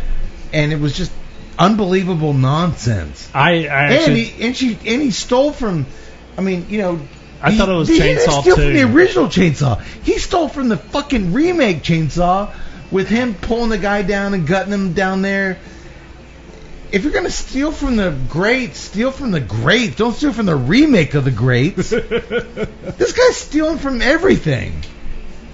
And the only way I can say this, because, we're going to see here in a little bit. You shoplifting motherfucker. We're literally going to see here in a little bit, so, it's... But... At this point... Actually, at this point in the movie, I'm just going, alright, this happened. The only thing that would have tied this up to me to where I would have been like, you know what? I can live with this ending. If the fucking Sasquatch broke down the fucking door and killed the fucking Crazy family, I'd be like, I can live with this. Yeah. But no, that's not what we get. No. Cool. Here's what we get. Barnes, despite his gunshot wound and being, his legs are completely carved off, breaks free of his ropes, goes for a knife. His legs are in the soup. Parts of them. Just about 40% of thigh material. I can do it. Dude, they're eating your legs as you speak. I can get us out of here. Okay. They stop them, slit his neck left to right. He's dead. But just then, Dr. Ellen loosens her rope restraints, dumps the scalding hot stew in the woman's face, and then grabs a scalding hot frying pan and beats the badge to death. I did like that. I actually like that. Usually the chicks just give him one whack and run. She made sure that dude was dead. 15, 16 whacks. Oh, she made sure. And I love that touch. I do like that. Is the Everyone killer dead? complains when the chick stabs him and drops a knife or anything like, kill him. She's like, I'm making sure that She you're killed him. I hit him in the head, but I don't see brains. I'm gonna see some fucking brains before I run away. That was nice. Should have done that to the mom. She runs out in the rain, Dr. Ellen, and tries starting several cars. You see, they collect their victims' vehicles and hide them under camouflage tarps, just like they Wrong. fucking did in Wrong Turn. Like, literally, exactly like they did in Wrong Turn. This, Hey, filmmaker, guess what? They already made that movie. everything you've done, they did it. The third car she goes into actually starts, so she hits the gas and takes off. There's a little picture of a teenage couple Well, on the okay, thing. and here's the thing. And this is what kind of stuck with me. Because Ben Browder, and this is where I don't know if Ben Browder was in Stargate SG-1. Stargate SG-1 had MacGyver. Richard Dean Anderson. In MacGyver, they did an episode where there was a fake Bigfoot. I think you're reaching. I'm not gonna just say it for certain, but it sounds like you're reaching. Go back and watch it. I watched the MacGyver Bigfoot because that sounds awesome. If that But episode, I really don't think that has anything to do with what but we're my talking point about is, here. I'm like, Actually, I know it has nothing to do with what we're talking about here. in terms of tying stuff together, that is don't get me wrong, it's a reach, but I swear to I will God, laugh if we read this somewhere where this director is like, you know what? I watched the MacGyver I Bigfoot really studied the MacGyver Bigfoot episode, and you know it to be true. You know it's true. when MacGyver stopped the Bigfoot with paper clips and Would you say no to squeeze his belly, he'll talk. Well, okay. I'm just saying, it all makes sense. I'm just saying, I liked Barnes' Moxie. Like, you know what? My legs are in the crock pot, but I'm going to still try to fight him. Why not? And the only reason I say that is with everything else this guy is trying to throw in, he starts out with the fake Bigfoot. Or with the Bigfoot thing. And it just... Well, here we're going to learn something here. 10 storylines. Yeah, actually, we're going to learn something here. So she hits that one final car works. She hits the gas, takes off. She's driving through muddy roads. We're like, we learned in these movies, they never just get away. She plows over remember the bad brother, Luke, the big mongoloid? She runs his hunchback over as he wandered outside to see what all the ruckus was about. But after running his ass over, she keeps her foot on the gas, as all these chicks do, and immediately crashes the car into a big explosion. All's not lost, though. The car's OnStar service is triggered by the wreck, and a voice comes on telling her to continue breathing. That's good advice. Okay. We're here. We have your location. Continue breathing. Oh, thank you. I was about to stop. You're right. You're right. I should keep doing that. We've located your vehicle and we're sending help. My question: on the rearview mirror was the teen couple whose this car obviously belonged to beforehand. Would the police have used OnStar to track this vehicle when it was originally lost? Correct, because they can turn that on remotely. Yes. Wouldn't they have been able to find this vehicle Yes, they would months or years ago when these Yes. people went missing? Yes. Okay. Yes. That's movies. In an emergency situation, the police may turn that on. Whatever. Suddenly, the old mountain woman bursts through the driver's side window and attacks Ellen. And we cut. We cut to the forest where Paxton, your boy, is still running around aimlessly firing bullets into the forest. He falls down, loses his gun, of course. So he lights up a road flare, and as soon as he swings it around, pray tell, what does he find? What right could in it be? front of him. That's right. An actual Bigfoot. It growls mightily as it raises its ginormous arms, and then it slashes the TV producer asshole into bits. The end. I was just really waiting for him to go, "Are you shitting me?" I wanted to say something that would have been some character to him. Oh shit. Something. You gotta be shitting. Anything. Wow. Okay. Anything. He didn't say shit. I'm sorry, you say he's a good actor. He sucked in this. Yeah, well, why wouldn't he? He got a paycheck. Hey man. You want me to do what? Rutger Hauer. Might be a paycheck, but I'm going to give it everything I got. Well, I like this dude. He's not Rutger Hauer. This guy clearly just drank tea and... Yes, but I also have to ask the question. If Rutger Hauer had been handed this script, what would he have done? I think he would have been like, you know what, I'm Rutger Hauer, I'm going to make some changes here. I think he would have fucking made an interesting character. Your guy, Farscape guy, sucks. I'm sorry. No, this script sucks. That is true. The storytelling Watch sucks. Farscape. I'm not going to watch Farscape. It's good. Watch it. Watch 50 hours of this TV series and prove me wrong. Do me I'm not going to do that. Do me one favor. Just one favor. All right. Watch the first 3 episodes. It's like 3 hours. The first 3. I'm not telling you to watch 5 years of Farscape. And the funny thing is... Just the first 3 I'm not going to watch episodes. anything to prove... And you don't even have to pay to watch that. We had to pay to watch this shit. What if Leatherface asked you? This guy showed me everything what he brings to the craft in this movie. Bullshit. Did y'all think at some point Ellen was going to find Alex, the missing daughter, in that house? I did. Because she was never found, and it was like, she's missing. No, that was the corpse.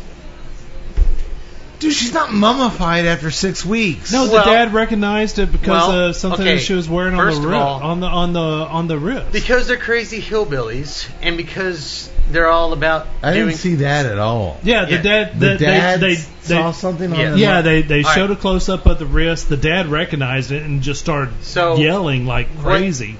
And one of the things here, which is why she could be mummified, if you live out in the thing, the only means to preservation of food, if you're not doing refrigeration, salt. They could have salted the corpse. She would have mummified. It's so much more creepy with him holding that doll. Okay, I missed that completely. Okay, so that was Alex that he was dancing with. Okay. Also, this is the second film in a row where we don't know if the main chick lived or died. It ended with that crazy mountain woman breaking through a thing. The difference is, in our last movie, Backcountry, I cared. I don't give a shit here. The only thing I really wanted to see out of this was the use of modern technology, to where the woman is screaming at her and she just rolls up the window and like locks her head. That's true. It's still running. She could just. And it would have been like the hilarious like.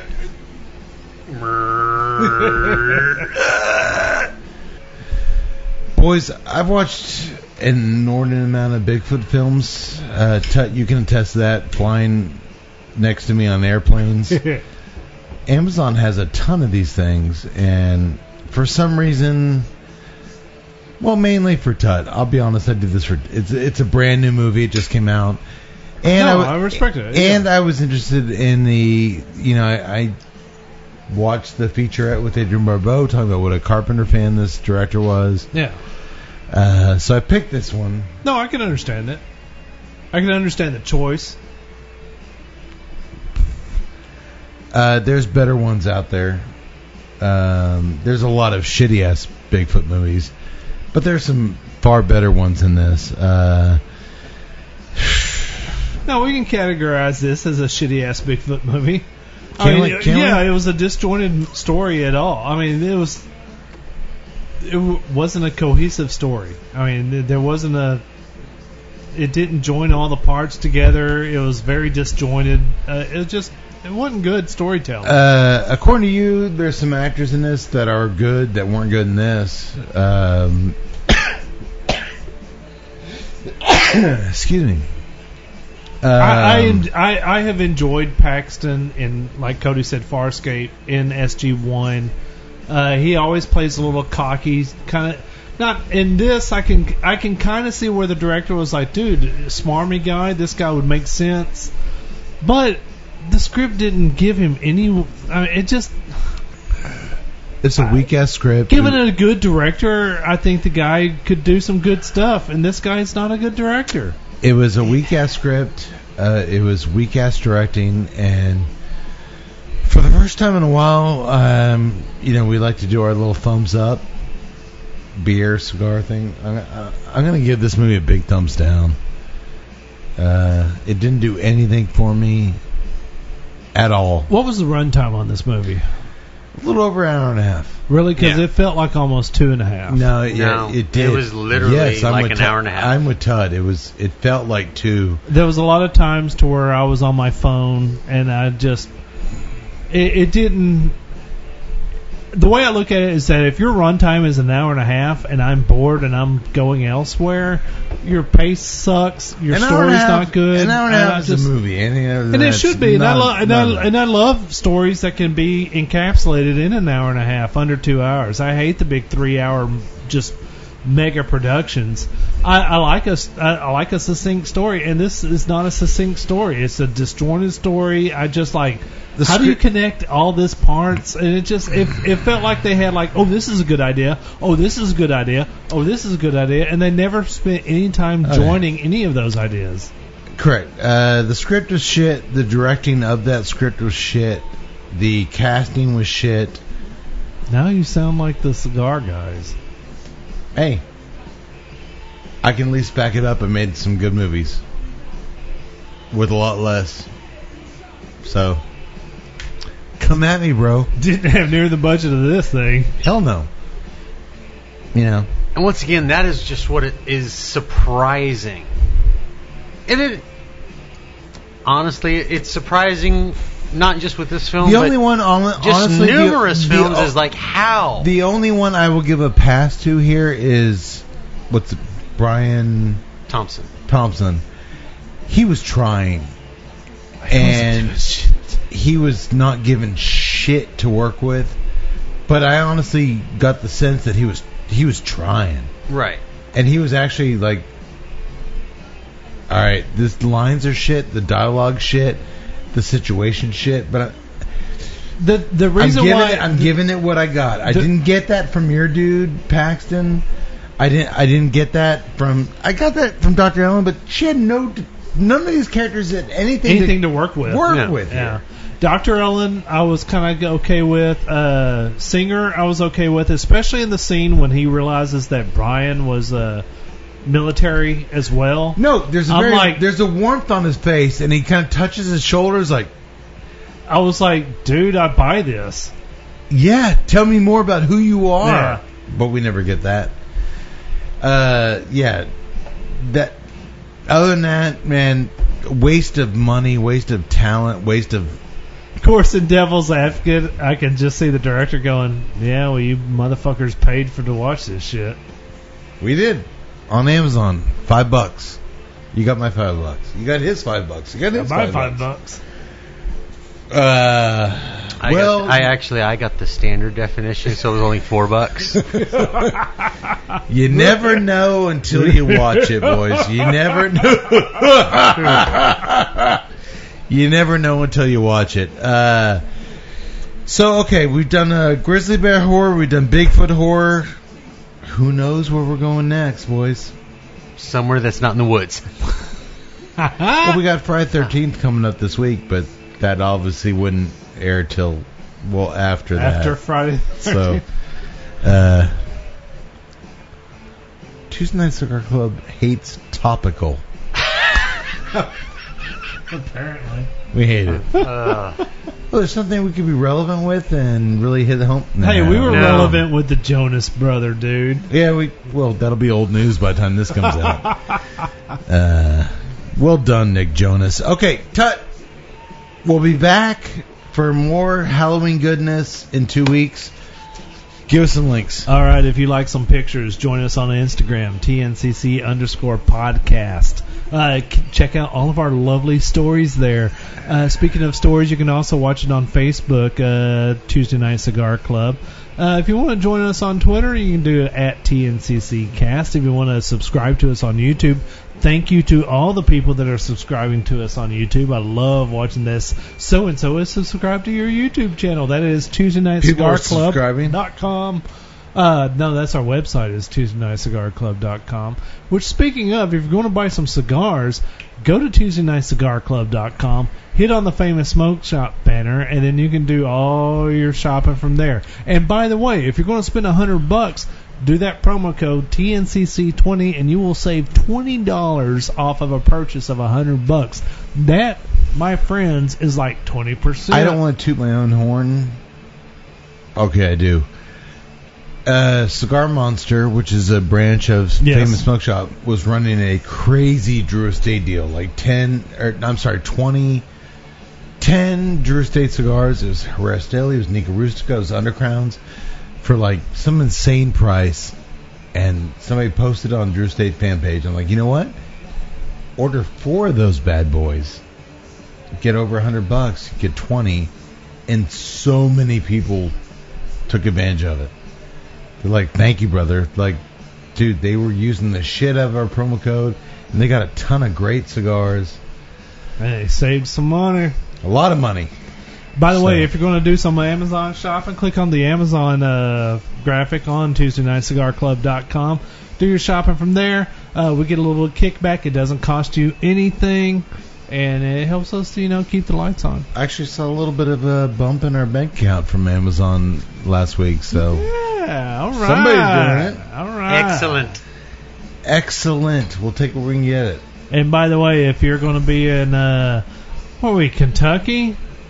Hit you with some Kentucky Barn Smoker, man. Come join us. Come up to us and say, Cade rocks, and you get a button. You're going to give us a button? Wait, I know which button you're going to give, and that's a cool-ass button. It's a cool-ass button.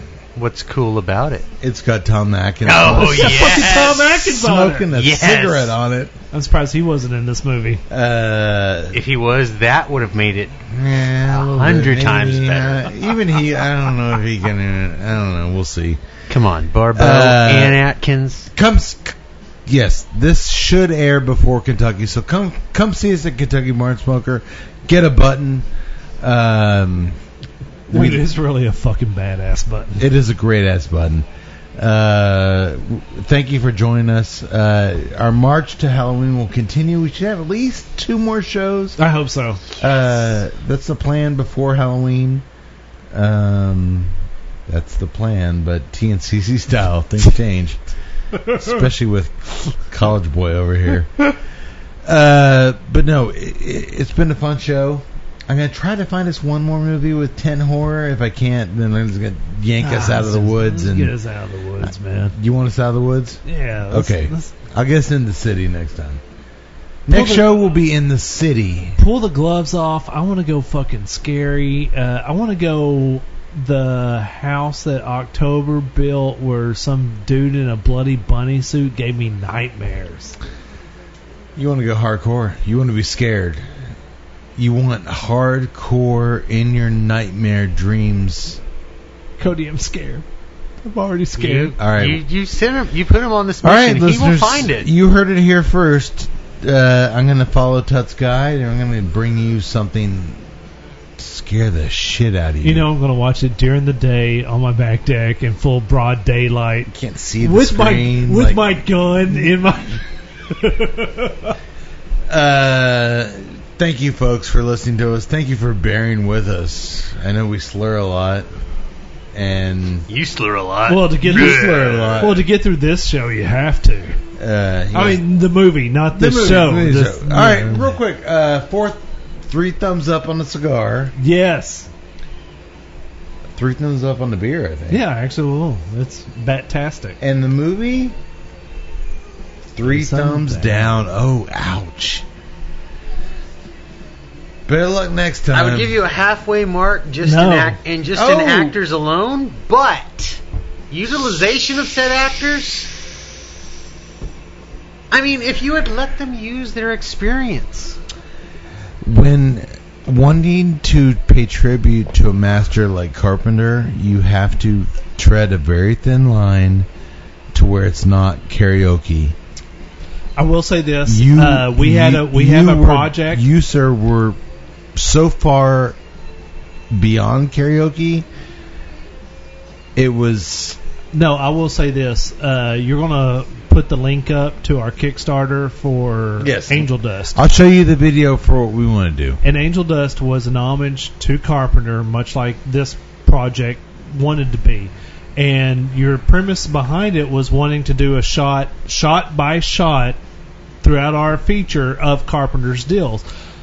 In the script, you never once showed like, this is a Carpenter shot, this is a Carpenter reference, this was a Carpenter deal. You never once did that. That's why I thought the project was so damn great, is that it was never blatant, over the top, this is Carpenter. You had to be an actual Carpenter fan to actually pick up on the Carpenter clues. Because it was done stylistically. Yeah. It was done cinematically. It was a great deal. And this guy did not do that. And this guy just... This guy was blatantly saying, oh, it's Carpenter. You don't go Carpenter, you don't go Hansen, you don't... Here, look. This guy, as we say in the film world, blew the pooch. This guy sucks Sasquatch's dick. I wish it was better. I wish we could say more nicer things, but we can't. Eventually, we get it. You like the pop culture references. Move on. Yeah. Better luck next time, asshole. Was that our better luck next time, asshole? May the wings of liberty... I don't want to be that dickhead. But still, it's kind of where we're at. May the wings of liberty never lose a feather. Sayonara, fucking assholes.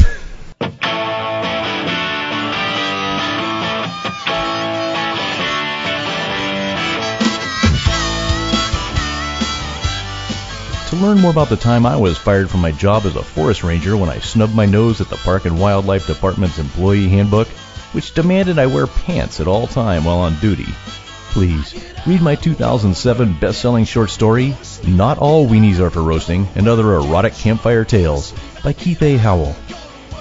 What, you don't think it was a bestseller? You calling me a liar? Well, technically it was the bestseller of all my wilderness-based short stories, so I am telling the truth. Don't make me take my pants off and teach you how to start a fire. Sorry about that, folks. I guess it's still a sensitive subject for your old buddy Keith.